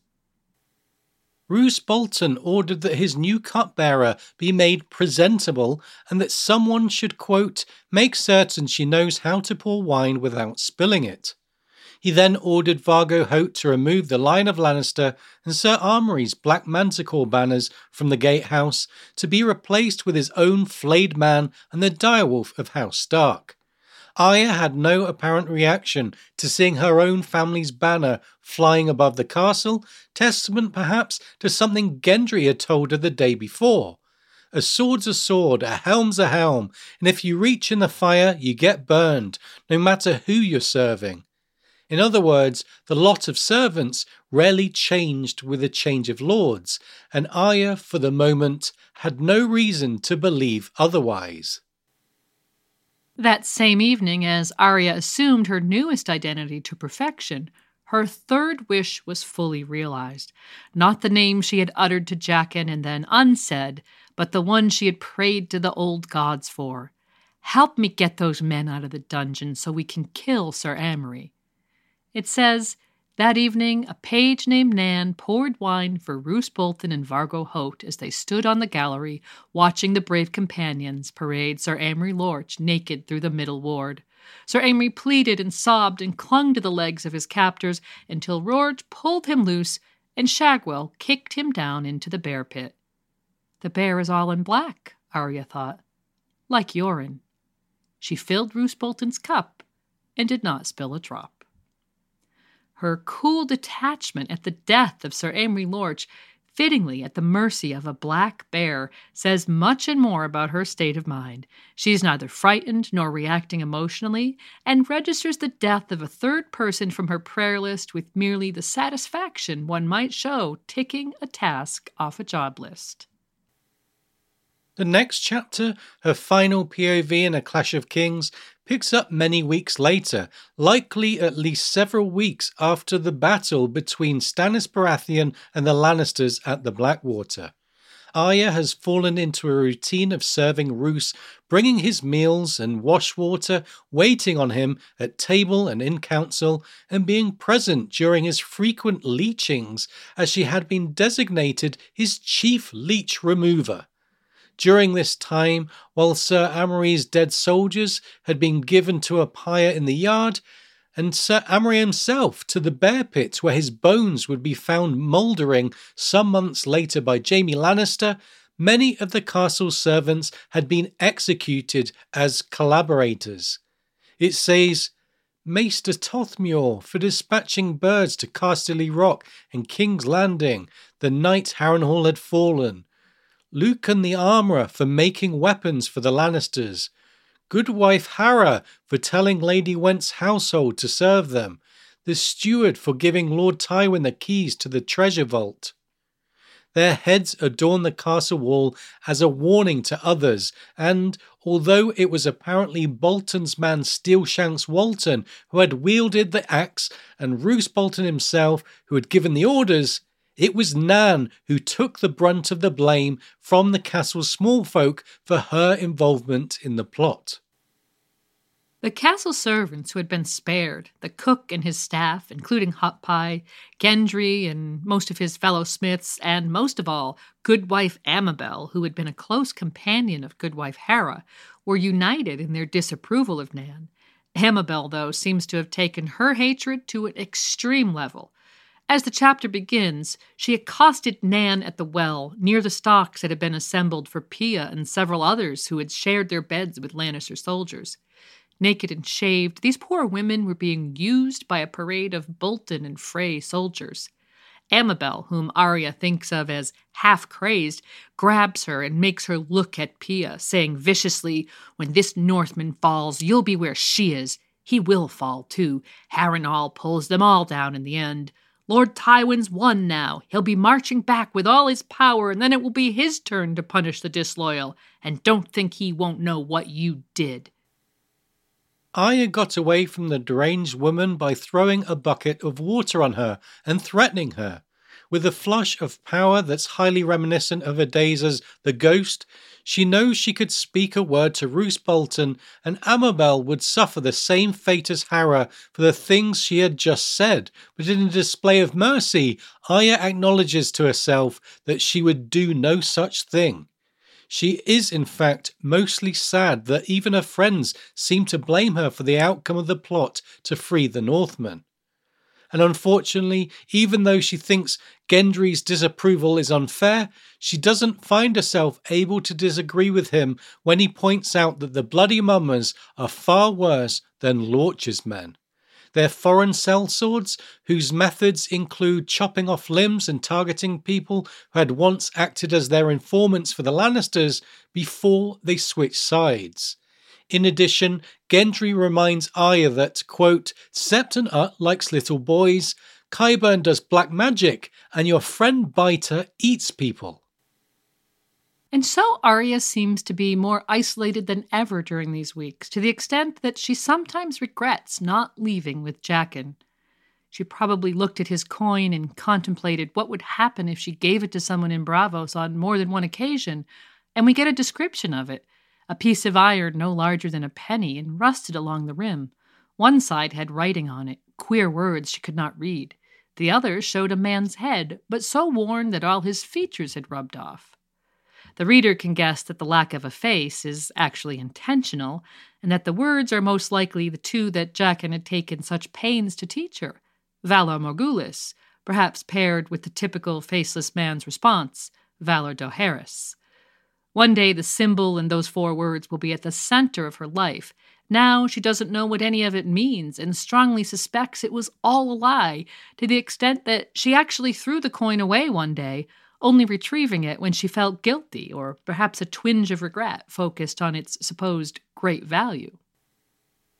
One person Arya is noted talking to, and it seems perhaps on a regular basis, is Roose Bolton's squire Elmar Frey.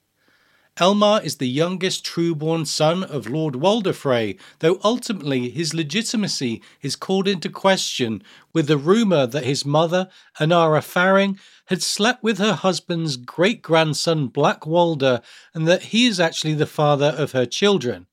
Elmar is thus either the half-uncle or some sort of distant cousin of Roose's new wife, Walder Frey. Elmar is also, unbeknownst to himself or Nan, actually betrothed to Arya Stark of Winterfell, which he references several times at Harrenhal, always referring to her as my princess. On one occasion it says, Elmar liked to boast how he was the son of the Lord of the Crossing, not a nephew or a bastard or a grandson, but a true-born son, and on account of that he was going to marry a princess. Arya didn't care about his precious princess and didn't like him giving her commands. So this is an amusing example of how this chapter functions to reveal hidden aspects of the War of the Five Kings the reader would otherwise know nothing about. But we get many more such minor insights in this chapter as Arya goes about her duties serving Roose.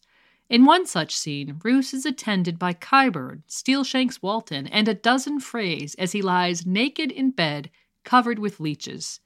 About the leeches it says, Bolton paid them no more mind than he did Arya, testament to the invisibility of the serving class in Westeros. The conversation deals with the Freys' concern about being besieged by Tywin Lannister at Harrenhal and what Roose, as their field commander, has planned. One of the first things the close reader, or more likely the rereader, might pick up on is Roose Bolton's certainty that Tywin, quote, has many matters yet to settle at King's Landing. He will not march on Harrenhal for some time. Jumping ahead to the letters Tyrion sees his father writing in King's Landing after the Battle of Blackwater, we can begin to wonder, based on this seeming certainty, at what point Roose began corresponding with Tywin. But Sir Aenys Frey, Lord Walder's third son and commander of the 1,500 Frey soldiers who are with Roose, doesn't seem to be aware of any collusion at this point.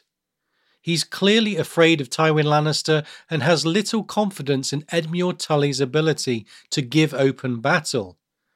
As evidence that this isn't the first such meeting she stood quietly observing, Arya thinks, if he does, he'll beat them. He'll beat them as he did on the Red Fork, a reference to her uncle's recent victory that had sent Tywin retreating to the southeast.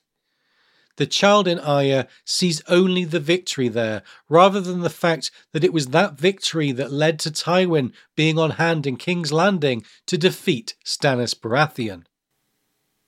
While the Freys enumerate their concerns about being undone by Tywin Lannister, Roose remains calm, asserting, I am not a man to be undone. Coming from anyone else, this might seem like bravado. Coming from Roose Bolton, it is, or should be, cause for alarm.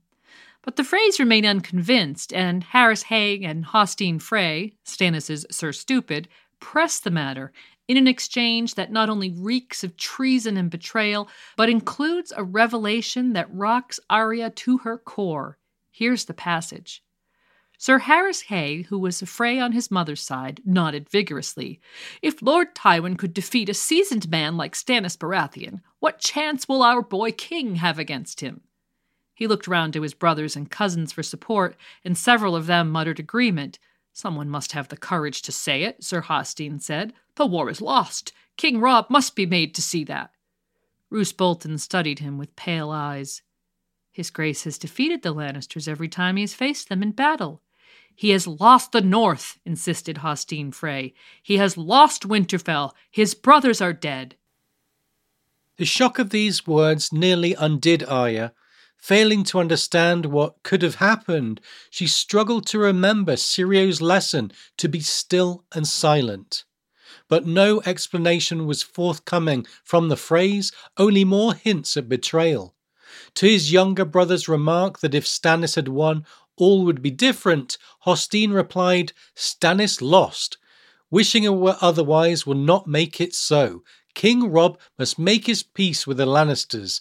He must put off his crown and bend the knee, little as he may like it. And so we see that the snivelling Freys are already on the verge of abandoning Robb, with his promise to marry one of their sisters likely being the only tenuous thread that was keeping them in the field on his behalf. For his part, Roose seems to be amused by his new wife's kinfolk and their waffling, remarking with what was almost certainly a strong dose of sarcasm. It's a fine thing to have so many valiant brothers in such troubled times. I shall think on all you've said. The Freys were dismissed, and Nan summoned forth to remove the blood-filled leeches. Not daring to ask for an explanation, she resolved to ask Elmar when she next saw him. But before Nan could be dismissed, she had duties to attend to. Qyburn brought forth Lady Waldebolton's daily letter to her husband, who listened to it without comment. He then dictated a letter to Sir Helman Tallheart at Darry. We learn that Tallheart had recently taken possession of the castle from its Lannister occupiers, and now Roose writes, ordering him to, quote, put the captives to the sword and the castle to the torch by command of the king. While it says that Arya was glad that Darry was to be destroyed, on account of it being the location where Queen Cersei had made Ned kill Lady, readers might raise an eyebrow at the assertion that this was Robb's order, especially given the second part of the missive. Roose's orders, purportedly directly from Robb, continued. He is to join forces with Robert Glover and strike east towards Duskendale. Those are rich lands and hardly touched by the fighting. It is time they had a taste. Glover has lost a castle and Tallheart a son. Let them take their vengeance on Duskendale. This is a peculiar order by any measure, utterly unlike anything Robb Stark would have personally ordered. Duskendale, in the far eastern part of the Crownlands on the shore of Blackwater Bay, is the seat of House Riker, the only member of which seen in the books until this point is the ill-fated Sir Jeremy Riker of the Night's Watch. It would have little tactical value to the Starks, who with towns like White Harbour and Maidenpool under their control had no need to take a difficult-to-defend port town in enemy territory. Nor was there any particular reason to take vengeance on House Riker, as uninvolved as they seem to have been in the war. Roose's orders were, in hindsight, simply a ploy to detach a large contingent of Stark loyalists, some of whom, as Catelyn reminded Edmure at Riverrun, had been specifically ordered by Robb to remain at the Twins to ensure Lord Walder's loyalty, and the rest of whom represented a third of Robb's infantry, leaving Roose with mainly his own men and the 1,500 Freys under Sir Aenys's command at Harrenhal. Hindsight, of course, is flawless, and we cannot expect a 10-year-old to perceive these irregularities in the orders when the commanders who received them did not. What the reader will soon learn, early in A Storm of Swords, is that the orders were a trap. Tywin tells a bewildered Tyrion, quote, a large force of Northmen under Helman Tallheart and Robert Glover are descending toward Duskendale. I've sent Lord Tarley to meet them, while Sir Gregor drives up the King's Road to cut off their retreat. Tallheart and Glover will be caught between them with a third of Stark's strength. So here we have evidence, even more clear than a hint at correspondence, mere weeks after the Lannister victory at the Blackwater, and critically, before news of Robb's marriage has reached the Riverlands, that Roose had already turned his cloak. One thing that the mention of Tallheart and Glover does is underline the fact that Arya had explicitly decided not to trust Roose Bolton. It says she wished that Robert Glover and Sir Helman Tallheart would come back to Harrenhal, though. They had marched too quickly before she'd been able to decide whether to trust them with her secret. We can see that she needs more than just a name or a banner to convince her, and this natural caution turns out to be exactly what the situation calls for. That and obedience, as Roose ordered her to burn his wife's letter and put his chambers in order. He was going hunting for wolves, an ominous activity given what the reader just witnessed with the false orders to Tallheart and Glover. Wolves in the Riverlands are mentioned in 9 out of 10 Arya chapters in A Clash of Kings. In this one chapter alone, there have been 2 mentions of them thus far. Aenys Frey spoke of villages given over to wolves, and we heard Septon Ut's men were attacked by wolves. They came right into his camp not 5 yards from the fire and killed 2 horses. When he declares his intention of hunting wolves, Roose says, I can scarcely sleep at night for the howling. And he also tells Qyburn, it's said that direwolves once roamed the north in great packs of 100 or more, and feared neither man nor mammoth. But that was long ago, and in another land. It is queer to see the common wolves of the south so bold. Little does he know that the architect of the great Riverlands wolf pack is standing right in the room with him. With Roos's departure, Nan busied herself with her duties, burning the letter first.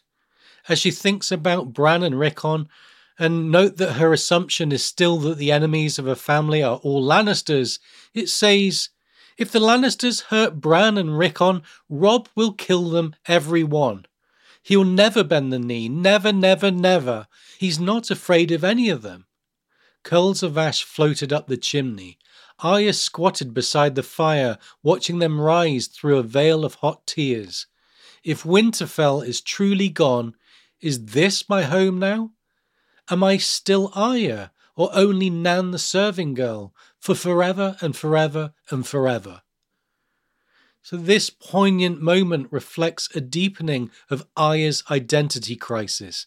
While she pointedly refuses to contemplate any weaknesses in Robb, who she has complete confidence will avenge any harm done to Bran and Rickon, she was distressed at the possibility of Winterfell being destroyed.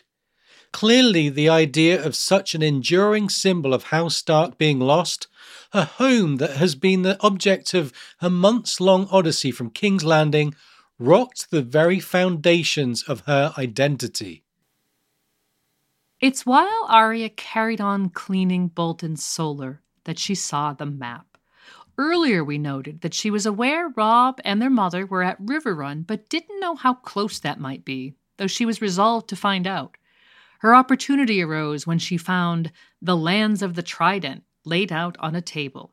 It was a map of everything from the Neck to the Blackwater Rush, and she saw Harrenhal pictured on it above the God's Eye, and there to the west, quote, "not so far away," was Riverrun. Clearly, the realization that she was not so far from her brother and mother made her thoughtful. Her next stop was the Godswood, where she used her hidden broomstick sword and the branches and leaves of a birch tree and an old oak to kill, by proxy, everyone on her prayer list. Sir Gregor, Dunsen, Polliver, Raff the Sweetling, the Tickler, the Hound, Sir Ilyn, Sir Meryn, Queen Cersei, and Joffrey.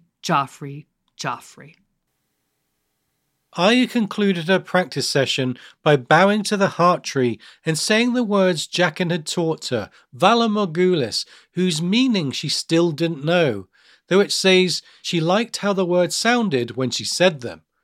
On her way to the bathhouse to clean herself for the evening service with Lord Bolton, she witnessed a raven arriving at the rookery. Knowing it would be carrying some message or other, she wondered if it might be from Robb, with more news about Bran and Rickon. It's plain that as Roos's page, she'd had the opportunity to hear or read many of the messages he received, and that she hoped in that manner to learn more about the issue that filled her mind with dread and doubt. As she thought about her need to know more, it says, she chewed on her lip, hoping, if I had wings I could fly back to Winterfell and see for myself. And if it was true, I'd just fly away, fly up past the moon and the shining stars, and see all the things in old Nan's stories, dragons and sea monsters and the Titan of Braavos, and maybe I wouldn't ever fly back unless I wanted to. This seems to us to be a lovely bit of foreshadowing. When she, at last, comes to accept that nearly her entire family is dead, she will sail away and see, among other things, the Titan of Braavos, and we can't rule out the possibility of her seeing other things old Nan had described to her, dragons, sea monsters, the others and their undead servants, and more. And as far as the ending, well, we all expect that Arya will eventually, if most likely figuratively, fly back to Winterfell, although certainly not before she wants to do so. As for what news the Raven actually did bring, it would be Elmar Frey who told her, just as she had hoped he would tell her the truth about her brothers. But before she saw Elmar, Roose returned from his hunting with 9 dead wolves, including 2 pups. Sent to the kitchen for his supper, she was rebuffed by Hut Pie, which made her sad, though she couldn't tell if he hated her or was just scared. After she had delivered Roos his food and wine, she was dismissed, but it says something had a hold of her. Something which made her stop and question him about his plans, perhaps inspired by her uncertainty about where she belonged if Winterfell was lost, or perhaps thinking that if Roos were to take her with him when he left Harrenhal, she might fortuitously be delivered to her family at Riverrun. She wanted to know specifically what were his plans for her. And although he sternly rebuked her for her insolence in speaking without permission, it does say that she detached a note of amusement, perhaps because he assumed her concern arose because she enjoyed serving him and his leeches so much. But no, he informed her, he would not take her with him. She, along with the rest of the Harrenhal household, would remain there to serve Vargo Hoat. If Arya needed a reason to take her chances with the not-so-far distance between Harrenhal and Riverrun, Roos had just given it to her. Forgiven just this once for her temerity, Nan departed, and as she went, with a significance only evident in hindsight, the guard on the door casually remarked, "Storm coming. Smell the air?" Arya was heading back to the Godswood when she passed the wailing tower where the Freys were housed and heard many raised voices within, talking and arguing. The Squire Elmar Frey was sitting on the steps crying. She stopped to ask him what was wrong, and his reply was the first hint to the reader that Robb had well and truly lost the Freys. It says, "My princess," he sobbed, "we've been dishonoured, Aenys says. There was a bird from the twins. My Lord Father says I'll need to marry someone else, or be a septon." So the raven she had spied earlier was a message, likely for Aenys, from his father or one of his brothers back at the twins. Robb was still at the crag and wouldn't return to Riverrun for several weeks, perhaps more than a month, a circumstance which keeps the reader in the dark until chapter 15 of A Storm of Swords. But it's obvious in hindsight that messages were sent to Lord Walder by the Freys who had accompanied Robb to the west, and that further messages reached his family at Harrenhal and at Riverrun. Yeah, in addition to this message that we witness in Arya 10 some 2 to 3 weeks after the Battle of the Blackwater, we later learn in A Storm of Swords that Catelyn had witnessed something she didn't understand around the same time. It says, "Something else was wrong as well. On the day her brother returned, a few hours after their argument, she had heard angry voices from the yard below. When she climbed to the roof to see, there were knots of men gathered across the castle beside the main gate. Horses were being led from the stables, saddled and bridled, and there was shouting, though Catelyn was too far away to make out the words. One of Robb's white banners lay on the ground, and one of the knights turned his horse and trampled over the direwolf as he spurred toward the gate. Several others did the same. Those are men who fought with Edmure at the fords, she thought. What could have made them so angry? Has my brother slighted them somehow, given them some insult? She thought she recognized Sir Perwyn Frey, who had travelled with her to Bitterbridge and Storm's End and back, and his bastard half-brother Martin Rivers as well. But from this vantage it was hard to be certain.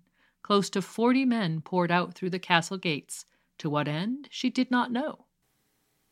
So at this point we can tell in hindsight that the Freys have abandoned their alliance with the Starks, though they would continue to sit on the fence for many weeks afterwards, because Elmar says in no uncertain terms that he had lost his princess.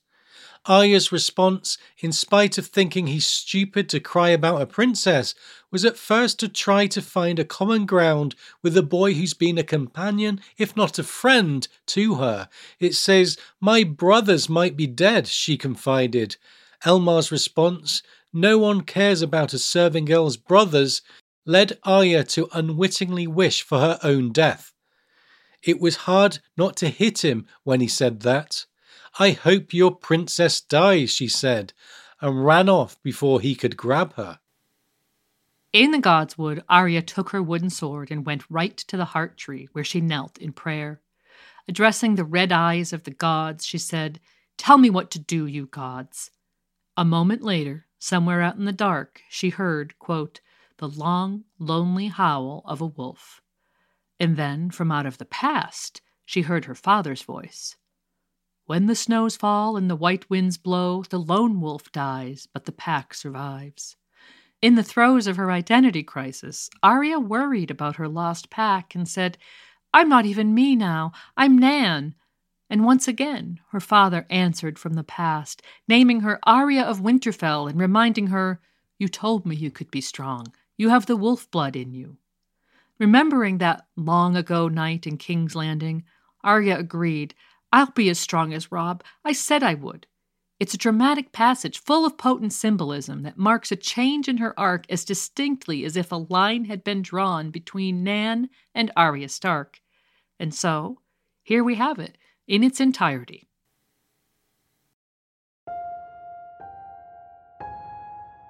For a long moment there was no sound but the wind and the water and the creak of leaf and limb. And then, far, far off, beyond the Godswood and the haunted towers and the immense stone walls of Harrenhal, from somewhere out in the world came the long, lonely howl of a wolf. Goose prickles rose on Arya's skin, and for an instant she felt dizzy. Then, so faintly, it seemed as if she heard her father's voice. When the snows fall and the white winds blow, the lone wolf dies, but the pack survives. "But there is no pack," she whispered to the weirwood. Bran and Rickon were dead, the Lannisters had Sansa, Jon had gone to the Wall. "I'm not even me now. I'm Nan." You are Arya of Winterfell, daughter of the North. You told me you could be strong. You have the wolf blood in you. The wolf blood. Arya remembered now. "I'll be as strong as Robb. I said I would." She took a deep breath, then lifted the broomstick in both hands and brought it down across her knee. It broke with a loud crack, and she threw the pieces aside. "I am a direwolf, and done with wooden teeth." Arya reclaiming her Stark identity at the peak of her inner crisis, when she wasn't even sure if she could call herself Stark anymore, comes only after she's realized that no adults would be coming to save her, and that she would have to find her way home by herself. It's a new type of empowerment for her, and with the wolf howling outside the castle walls and her father's gods reminding her of who she is, combined with the symbolic breaking of her wooden sword, it marks the beginning of a new Arya Stark. While she's still a child, from here on she will be much less of a child than she has been. For starters, we'll no longer see her longing for an adult to step in and take care of things for her. Instead, we'll see that she's now willing to do whatever it takes, herself in the Stark way, to get back to her pack. She must have known what she had to do as soon as Roose Bolton told her that she would be left behind with the Mummers, if for no other reason than that good wife Amabel had spelled out exactly what would happen to her when she no longer had the protection of the Bolton sigil on her breast. And so that night she lay in bed waiting for moonrise, quote, listening to the voices of the living and the dead whisper and argue. When it says they were the only voices she trusted anymore, it speaks to the inner certainty she had gained in the Godswood, hearing her father speak to her from the past, and, as if in confirmation of everything she had heard and was thinking, she heard wolves howling again outside the walls of the great castle, quote, "A great pack of them now. They are closer than the one I heard in the Godswood. They are calling to me." Nymeria's pack may have been speaking to her from beyond the walls, but her father's words, "the lone wolf dies," clearly resonated with her. Just as Nymeria had to make her own pack when forced to survive on her own in the Riverlands, Arya would have to make do until she could be reunited with her true pack. And so she went to Gendry. Finding him asleep, she woke him and begged him to steal her a sword. When he refused, she changed tack and asked him to run away with her, telling him what Roose had told her. Knowing that his default answer would be that a lord is a lord, she lied to him outright. So, when Vargo hosts the Lord, he's going to cut off the feet of all the servants and keep them from running away. The smiths too. I heard Lord Vargo say so. He's going to cut one foot off everyone, the left one.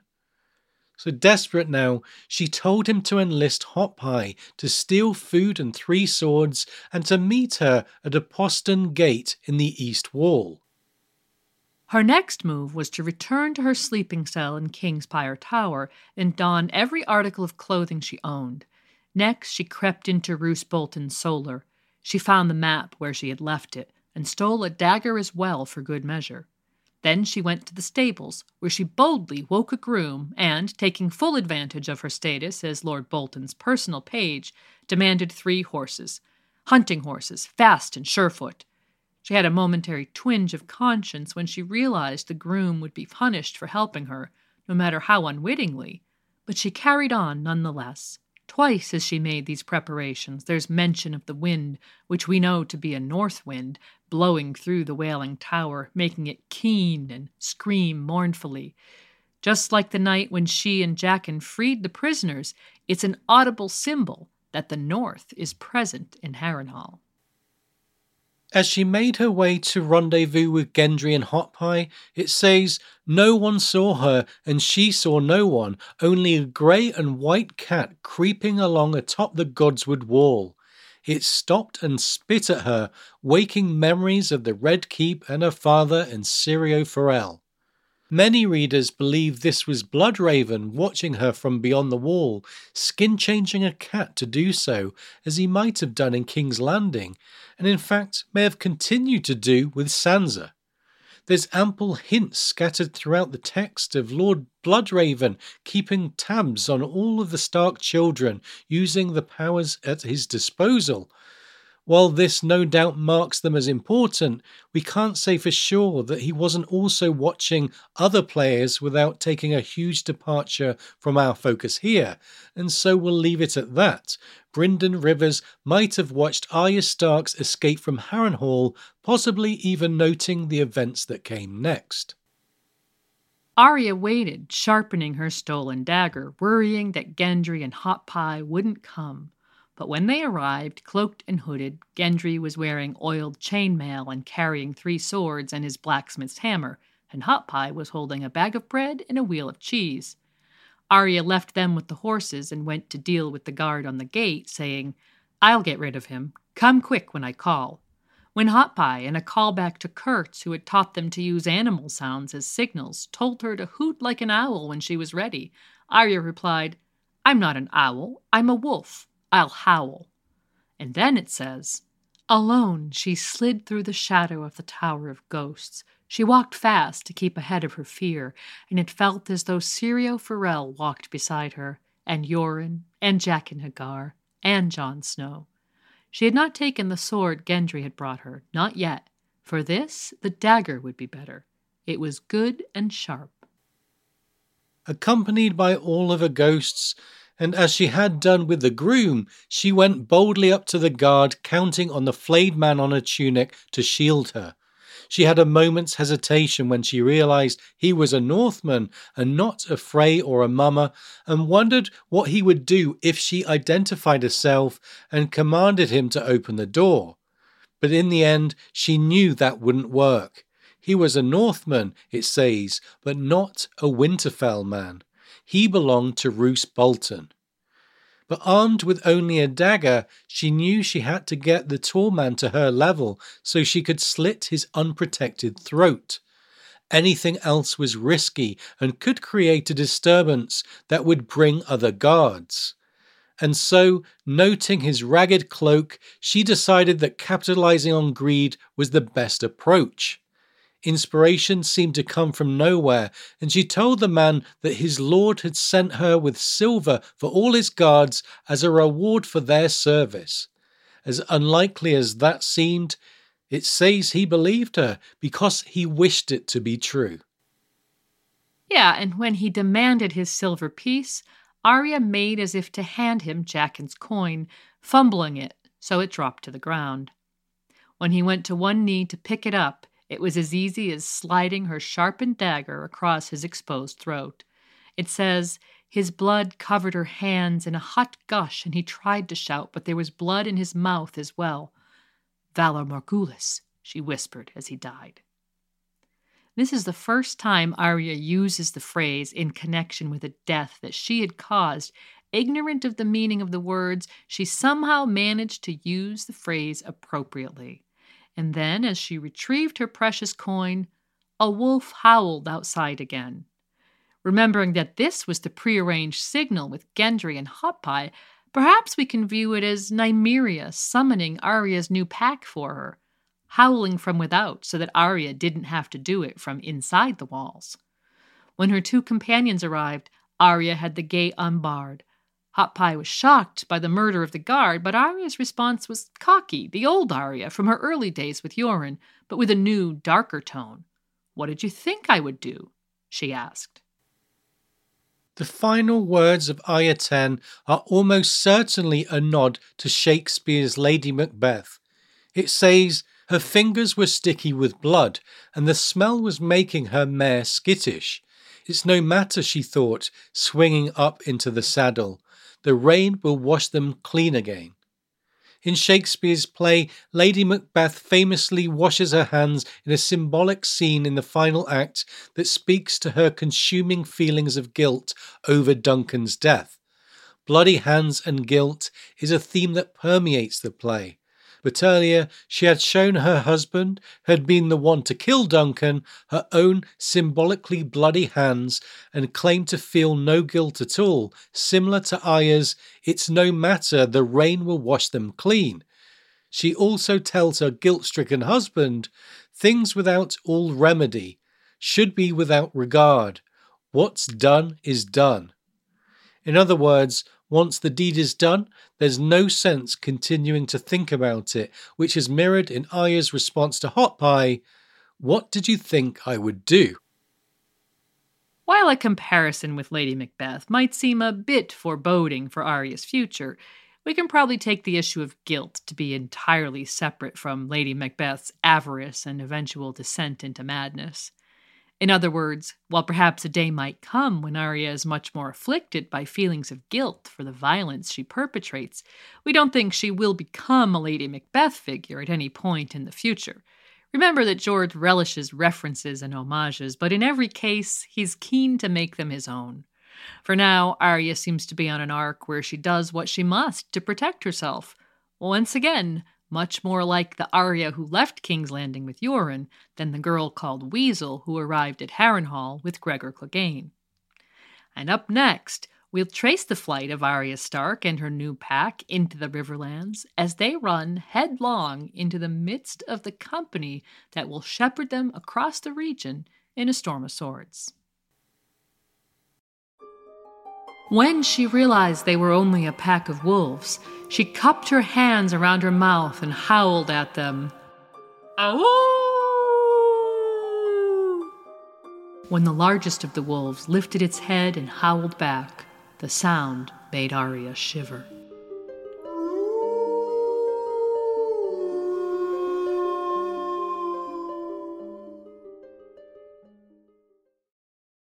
A final segment of this installment picks up with Arya 1 of A Storm of Swords, as Arya and her companions flee from Harrenhal through the night, accompanied by rain and the sound of howling wolves, a chapter that covers not even 2 days. As the trio wind their way across country, Arya contemplates the pursuit that she knows must come. Whether it was Steelshanks Walton, Roose Bolton's chief lieutenant, or the Bloody Mummers, Arya knew they would come after them. It says she had stolen 3 horses from the stables and a map and a dagger from Roose Bolton's own Solar, and killed a guard on the postern gate, slitting his throat when he knelt to pick up the worn iron coin that Jaqen H'ghar had given her. Someone would find him lying dead in his own blood, and then the hue and cry would go up. They would wake Lord Bolton and search Harrenhal from crenel to cellar, and when they did, they would find the map and the dagger missing, along with some swords from the armoury, bread and cheese from the kitchens, a baker boy, a prentice smith, and a cupbearer called Nan, or Weasel, or Arry, depending on who you asked. As frightening as the prospect of being pursued by the bloody mummers was, men so famed for their penchant for cutting off people's hands and feet that they were sometimes known as the footmen, it says, somehow she felt calmer than she ever had at Harrenhal. The rain had washed the guard's blood off her fingers. She wore a sword across her back. Wolves were prowling through the dark like lean gray shadows, and Arya Stark was unafraid. Being fearless and confident and in possession of the map, Arya was now the undisputed leader of the small band, and she took that responsibility very seriously, at one point thinking she would make much better time on her own, Arya knew, but she could not leave them. They were her pack, her friends, the only living friends that remained to her, and if not for her, they would still be safe at Harrenhal. And for that first night and all of the following day, the trio wandered the Riverlands with Arya in the lead, attempting to simultaneously throw off any pursuit and make their way to Riverrun. But, in spite of the map, Arya learned the hard way why the Riverlands are called the Riverlands. It is crisscrossed by rivers, not to mention rolling hills, which make travel difficult, and finding the Red Fork of the Trident, which she wished to follow west, was nearly impossible given the utter lack of identifying markers for any of its many tributaries.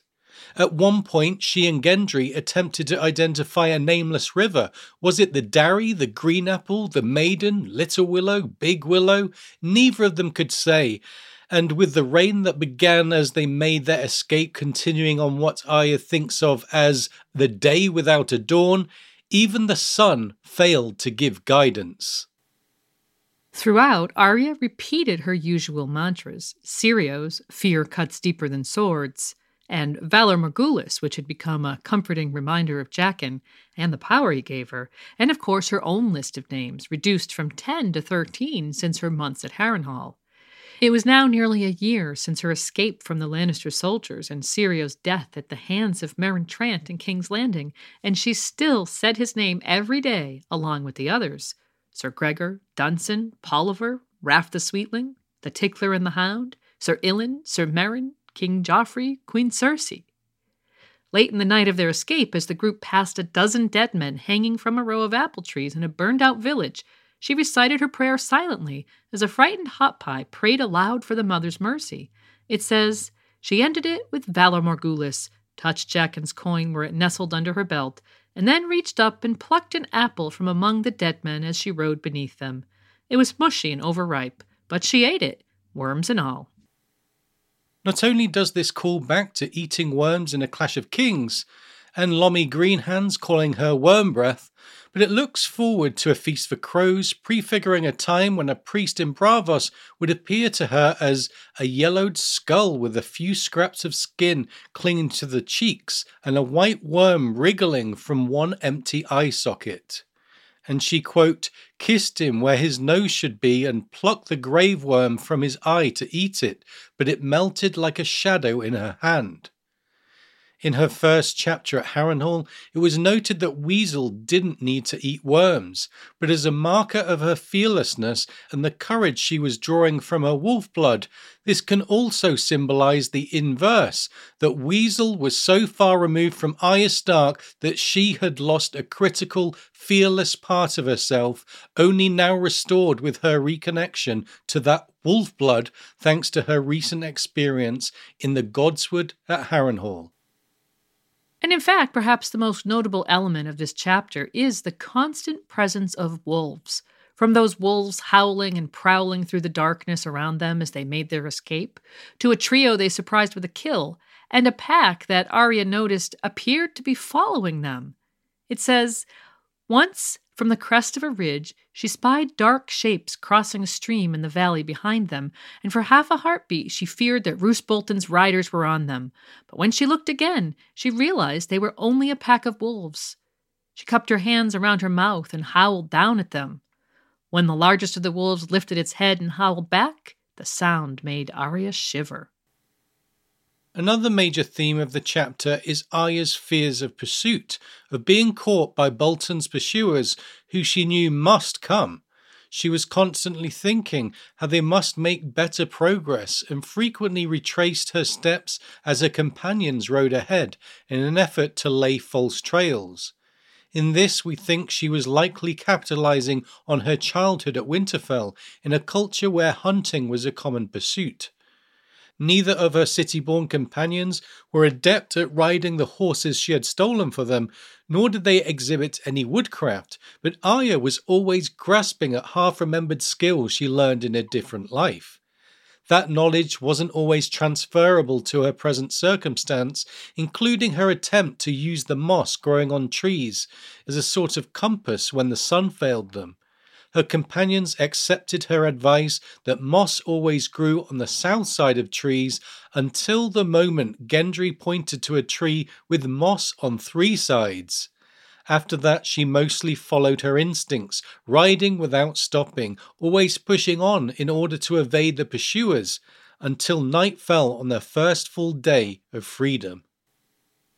Arya wanted to continue riding through the night, overriding Hot Pie's protests, but eventually her own body betrayed her. When Gendry found her asleep in the saddle, he called a halt and demanded that Arya sleep while he kept watch. And so she lay down, saying her list of names aloud, and fell asleep. And that's when she had the wolf dream. It says, her dreams were red and savage. And the bloody mummers were there, 4 men on horseback, quote, a pale Lyseni and a dark brutal axeman from Ib, the scarred Dothraki horse lord called Igo, and a Dornishman.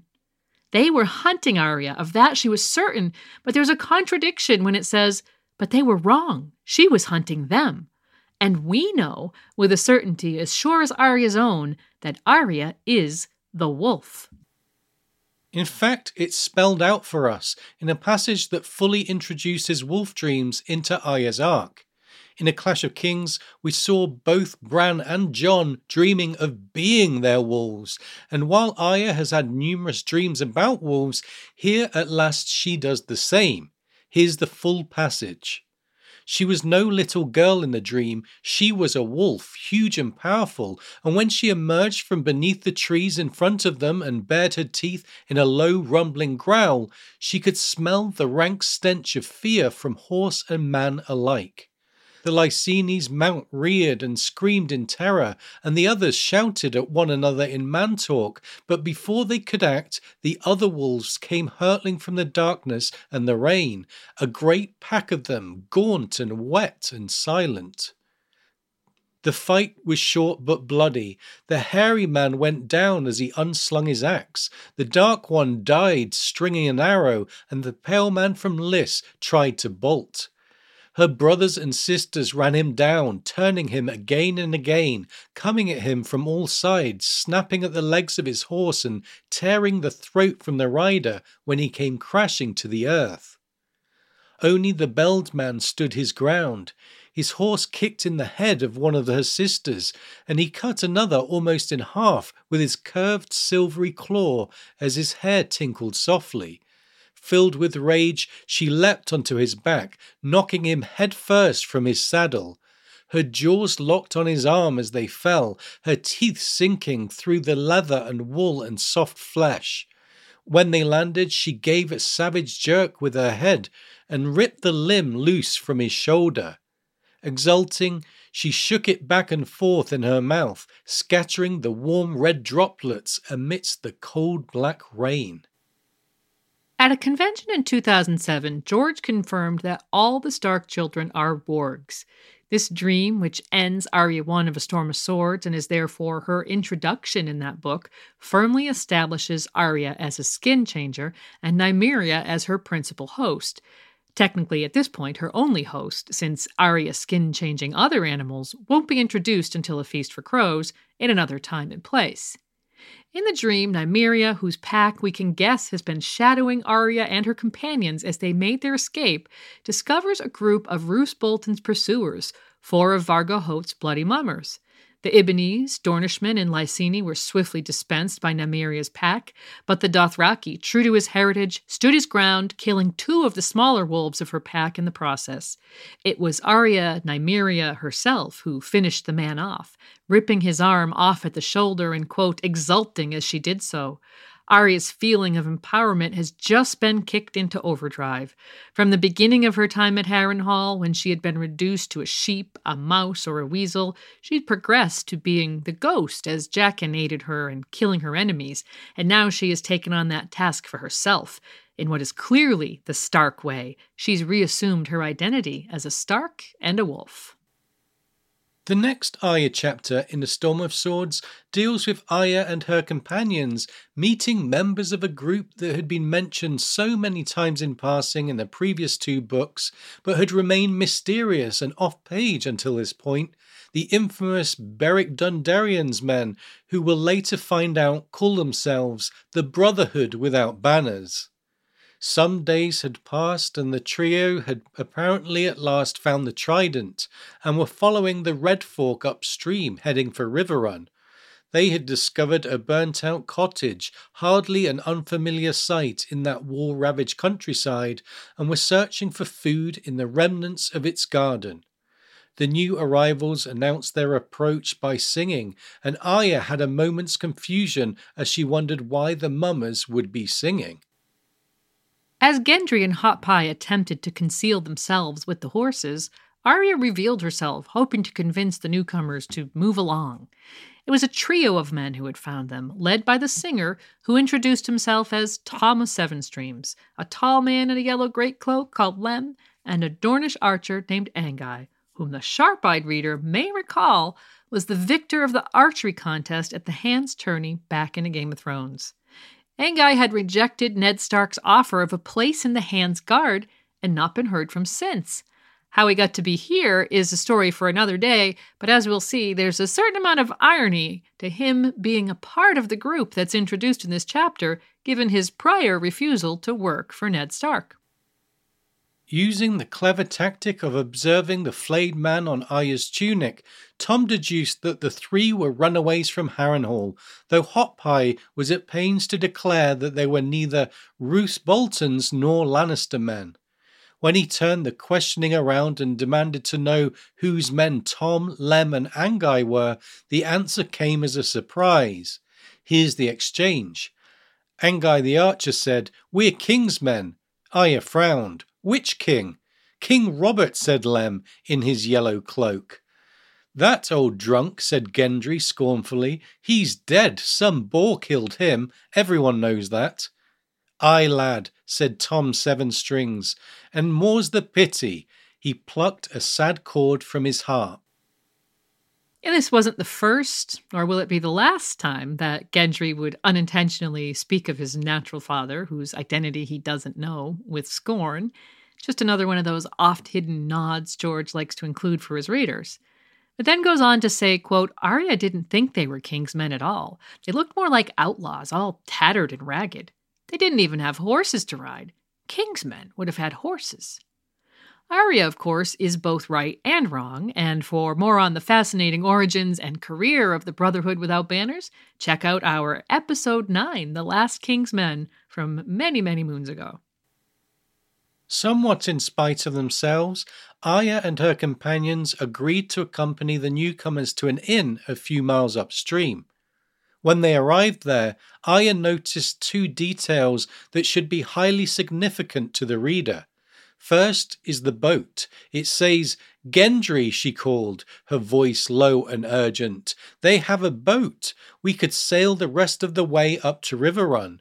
It would be faster than riding, I think." And second was the sign on the inn. The painted sign above the door showed a picture of some old king on his knees. Setting aside the fact that the old king was in fact Arya's ancestor, Torrhen Stark, the so-called King Who Knelt, thereby saving his people from devastation during the conquest of Westeros by Aegon Targaryen and his sisters, these 2 details will be familiar to readers of A Storm of Swords from just 2 chapters previously. Yeah, that's right. In Jaime 2 of A Storm of Swords, Jaime Lannister, recently freed from his captivity in Riverrun by Catelyn Stark, had arrived at the Inn of the Kneeling Man in the company of his cousin Cleos Frey and Brienne of Tarth. That trio was heading to King's Landing on the orders of Lady Stark to find Tyrion Lannister and force him to keep his word regarding the return of Kat's daughters in exchange for Jaime's life, a deal that Robb would never have accepted, but that Kat, recently bereaved of her husband and 2 youngest sons, was only too happy to make.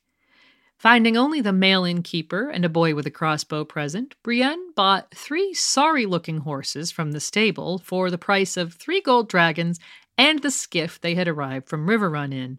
Being in league with the Brotherhood Without Banners, the innkeeper had recommended the trio travel south along the Red Fork and then take a certain road through the woods. Brienne, being smarter than she looked, according to Jaime, eventually took the road the innkeeper had warned them not to take, thus evading an ambush by the Brotherhood. Tom O'Sevens referred to this in Arya 2 when the innkeeper noticed 3 new horses in the stable, the horses Arya had stolen from Harrenhal. Tom said, "Aye, and better horses than the 3 you gave away," only to get an annoyed response from the innkeep. "I never gave them away. I sold them for a good price and got us a skiff as well. Anyways, you lot were supposed to get them back." While there are many parallels between Jaime's and Arya's respective travels in the Riverlands in A Storm of Swords, this particular one is a direct mirror and deserves a mention. Yeah, so let's spell it out. In Jaime 2, Jaime, Brienne, and Cleos left the Inn of the Kneeling Man, having traded the Tully skiff they arrived in from Riverrun for 3 horses. The trio were to have been pursued by the Brotherhood Without Banners and robbed of the horses, but the outlaw gang missed them, and their group ultimately ended up being captured by the Bloody Mummers and brought to Harrenhal. And as we've just seen at the beginning of A Storm of Swords, Arya and her 2 companions left Harrenhal on 3 stolen horses. The Bloody Mummers pursued, but failed to capture them, and the trio ultimately ended up captured by the Brotherhood Without Banners and brought to the Inn of the Kneeling Man, where Arya tried to trade her 3 stolen horses for the, unbeknownst to her, Tully skiff in order to make their way to Riverrun. Unfortunately for Arya, the BWB weren't about trading and planned to take the horses with only a promise on paper of 3 gold dragons, the amount Brienne had paid for their 3 horses just days before. The demand of trade in lieu of payment was enormously amusing to the men who had brought them to the inn, and we cannot say if they ever would have explained the irony to Arya, since at that moment Gendry, who had been left guarding the precious horses, burst into the inn with a warning. "Soldiers, coming down the road, a dozen of them." In that moment, Arya was overcome with panic, and although the people at the inn tried to reassure her, they failed utterly.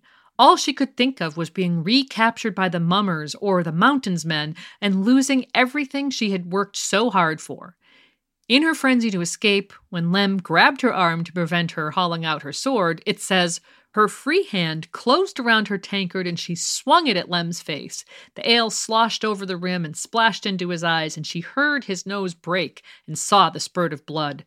When he roared, his hands went to his face, and she was free. "Run!" she screamed, bolting. But it was no good. Lem had her again in seconds, and Tom stopped Gendry from coming to her aid with a dagger.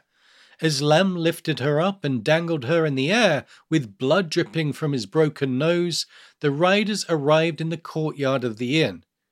Their entrance is described in great detail and ends with one of the few happy reunions of the entire series to date. Here's the passage. A moment later, a man came swaggering through the open door, a Tyroshi even bigger than Lem, with a great thick beard, bright green at the ends, but growing out grey. Behind came a pair of crossbowmen, helping a wounded man between them, and then others, a more ragged band Arya had never seen, but there was nothing ragged about the swords, axes and bows they carried.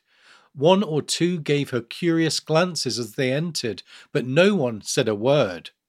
A one-eyed man with a rusty pot helm sniffed the air and grinned, while an archer with a head of stiff yellow hair was shouting for ale. After them came a spearman in a lion-crested helm, an older man with a limp, a Bravosi sellsword, a... "Harwin? Arya whispered.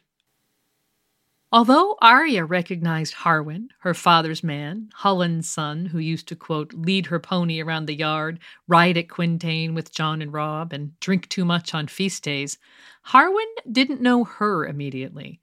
As Arya wept with relief at seeing someone from her past, someone she had known all her life and whom she thought she might be able to trust, Harwin reacted with suspicion, noting the Bolton sigil on her tunic and asking, "How do you know me? Who are you, some serving boy to Lord Leech?" Responding to his suspicion with confusion, we get a glimpse of the identity crisis that still rages inside her despite her recent progress in reclaiming her Starkness. It says, "For a moment, she did not know how to answer. She'd had so many names. Had she only dreamed Arya Stark? 'I'm a girl,' she sniffed. 'I was Lord Bolton's cupbearer, but he was going to leave me for the goat, so I ran off with Gendry and Hot Pie. You have to know me. You used to lead my pony when I was little.'" And then he recognized her, calling her by one of the many names she had left in her past. Arya underfoot? Lem, let go of her. Lem's response was to drop her to the ground and ask, who in seven hells is she supposed to be?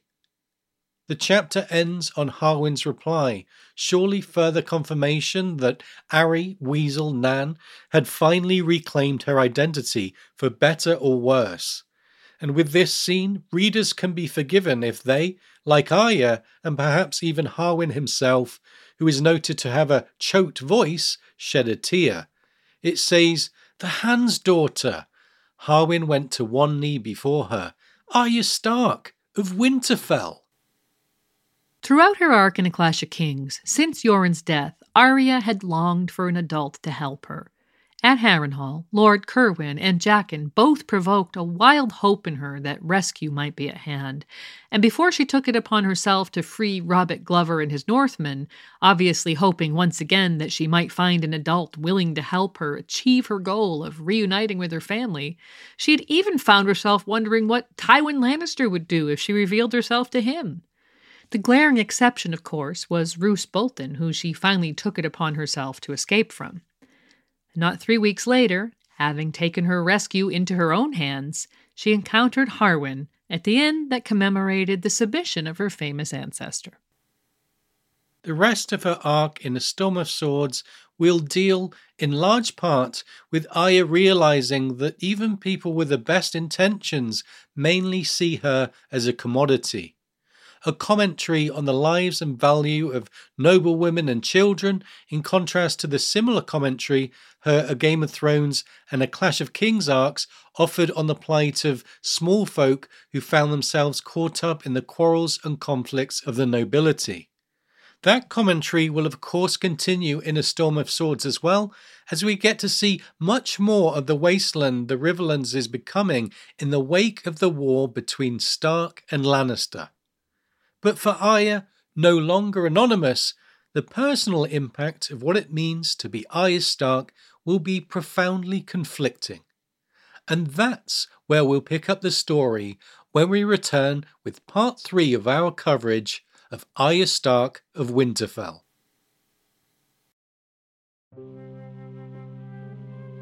Thanks so much for joining us today for this second episode in our series about Arya Stark. And now it's time to give credit where credit is due. Thanks to George R.R. Martin for giving us Arya Stark, and thanks to Kevin MacLeod for allowing us to use his music in our production. And as usual, we'll end today with thanks to our patrons from the Castle Steel level. If you enjoy the podcast, consider being a patron, and you could be hearing your name here too.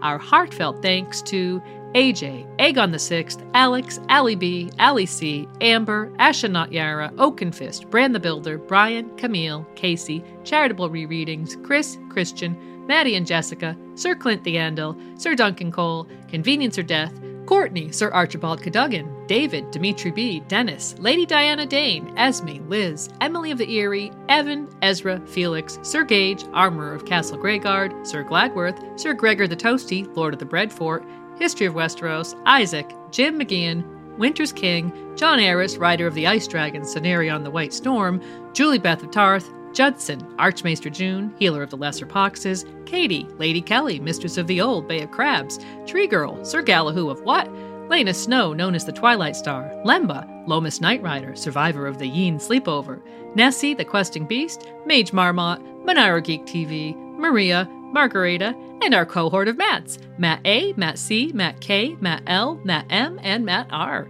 as well as Beatrix Rainfall, Maester Mary, Michael M, Anime Lover Nicole, Nimble Nick One Iric, Patrick, Peter Pebble, PJ, Paul B, Paul H, King Ray first of his name, Richard, Schwartz the Black, Sam, Sarah, Sean, Sir Swift the Peppered Knight from the House of Black and Grey, Sheila, Cern, That Shiny Bastard, Terry, Sir Terence, Knight of the Cedars, the Tory Loon, Hema Helmont, the Sellsword Sentinel, Valen Valentine, Maiden of the Black Frost, Virginie, Quarren Halfhand, and Yvonne. As always, let us know if I've pronounced any of your names wrong, if you have a nickname you'd prefer to use, or if you feel we've left anything out. Visit RadioWesteros.com for quick access to all our podcasts. You can also find a link to our Patreon campaign, donate via PayPal or Ko-fi, and comment on our content there. Or find us on YouTube, Apple Podcasts, Spotify, or wherever you find your podcasts. And of course, you can connect with us via Twitter, Facebook, Instagram, or email. Thanks again for joining us. We'll see you soon with a new episode.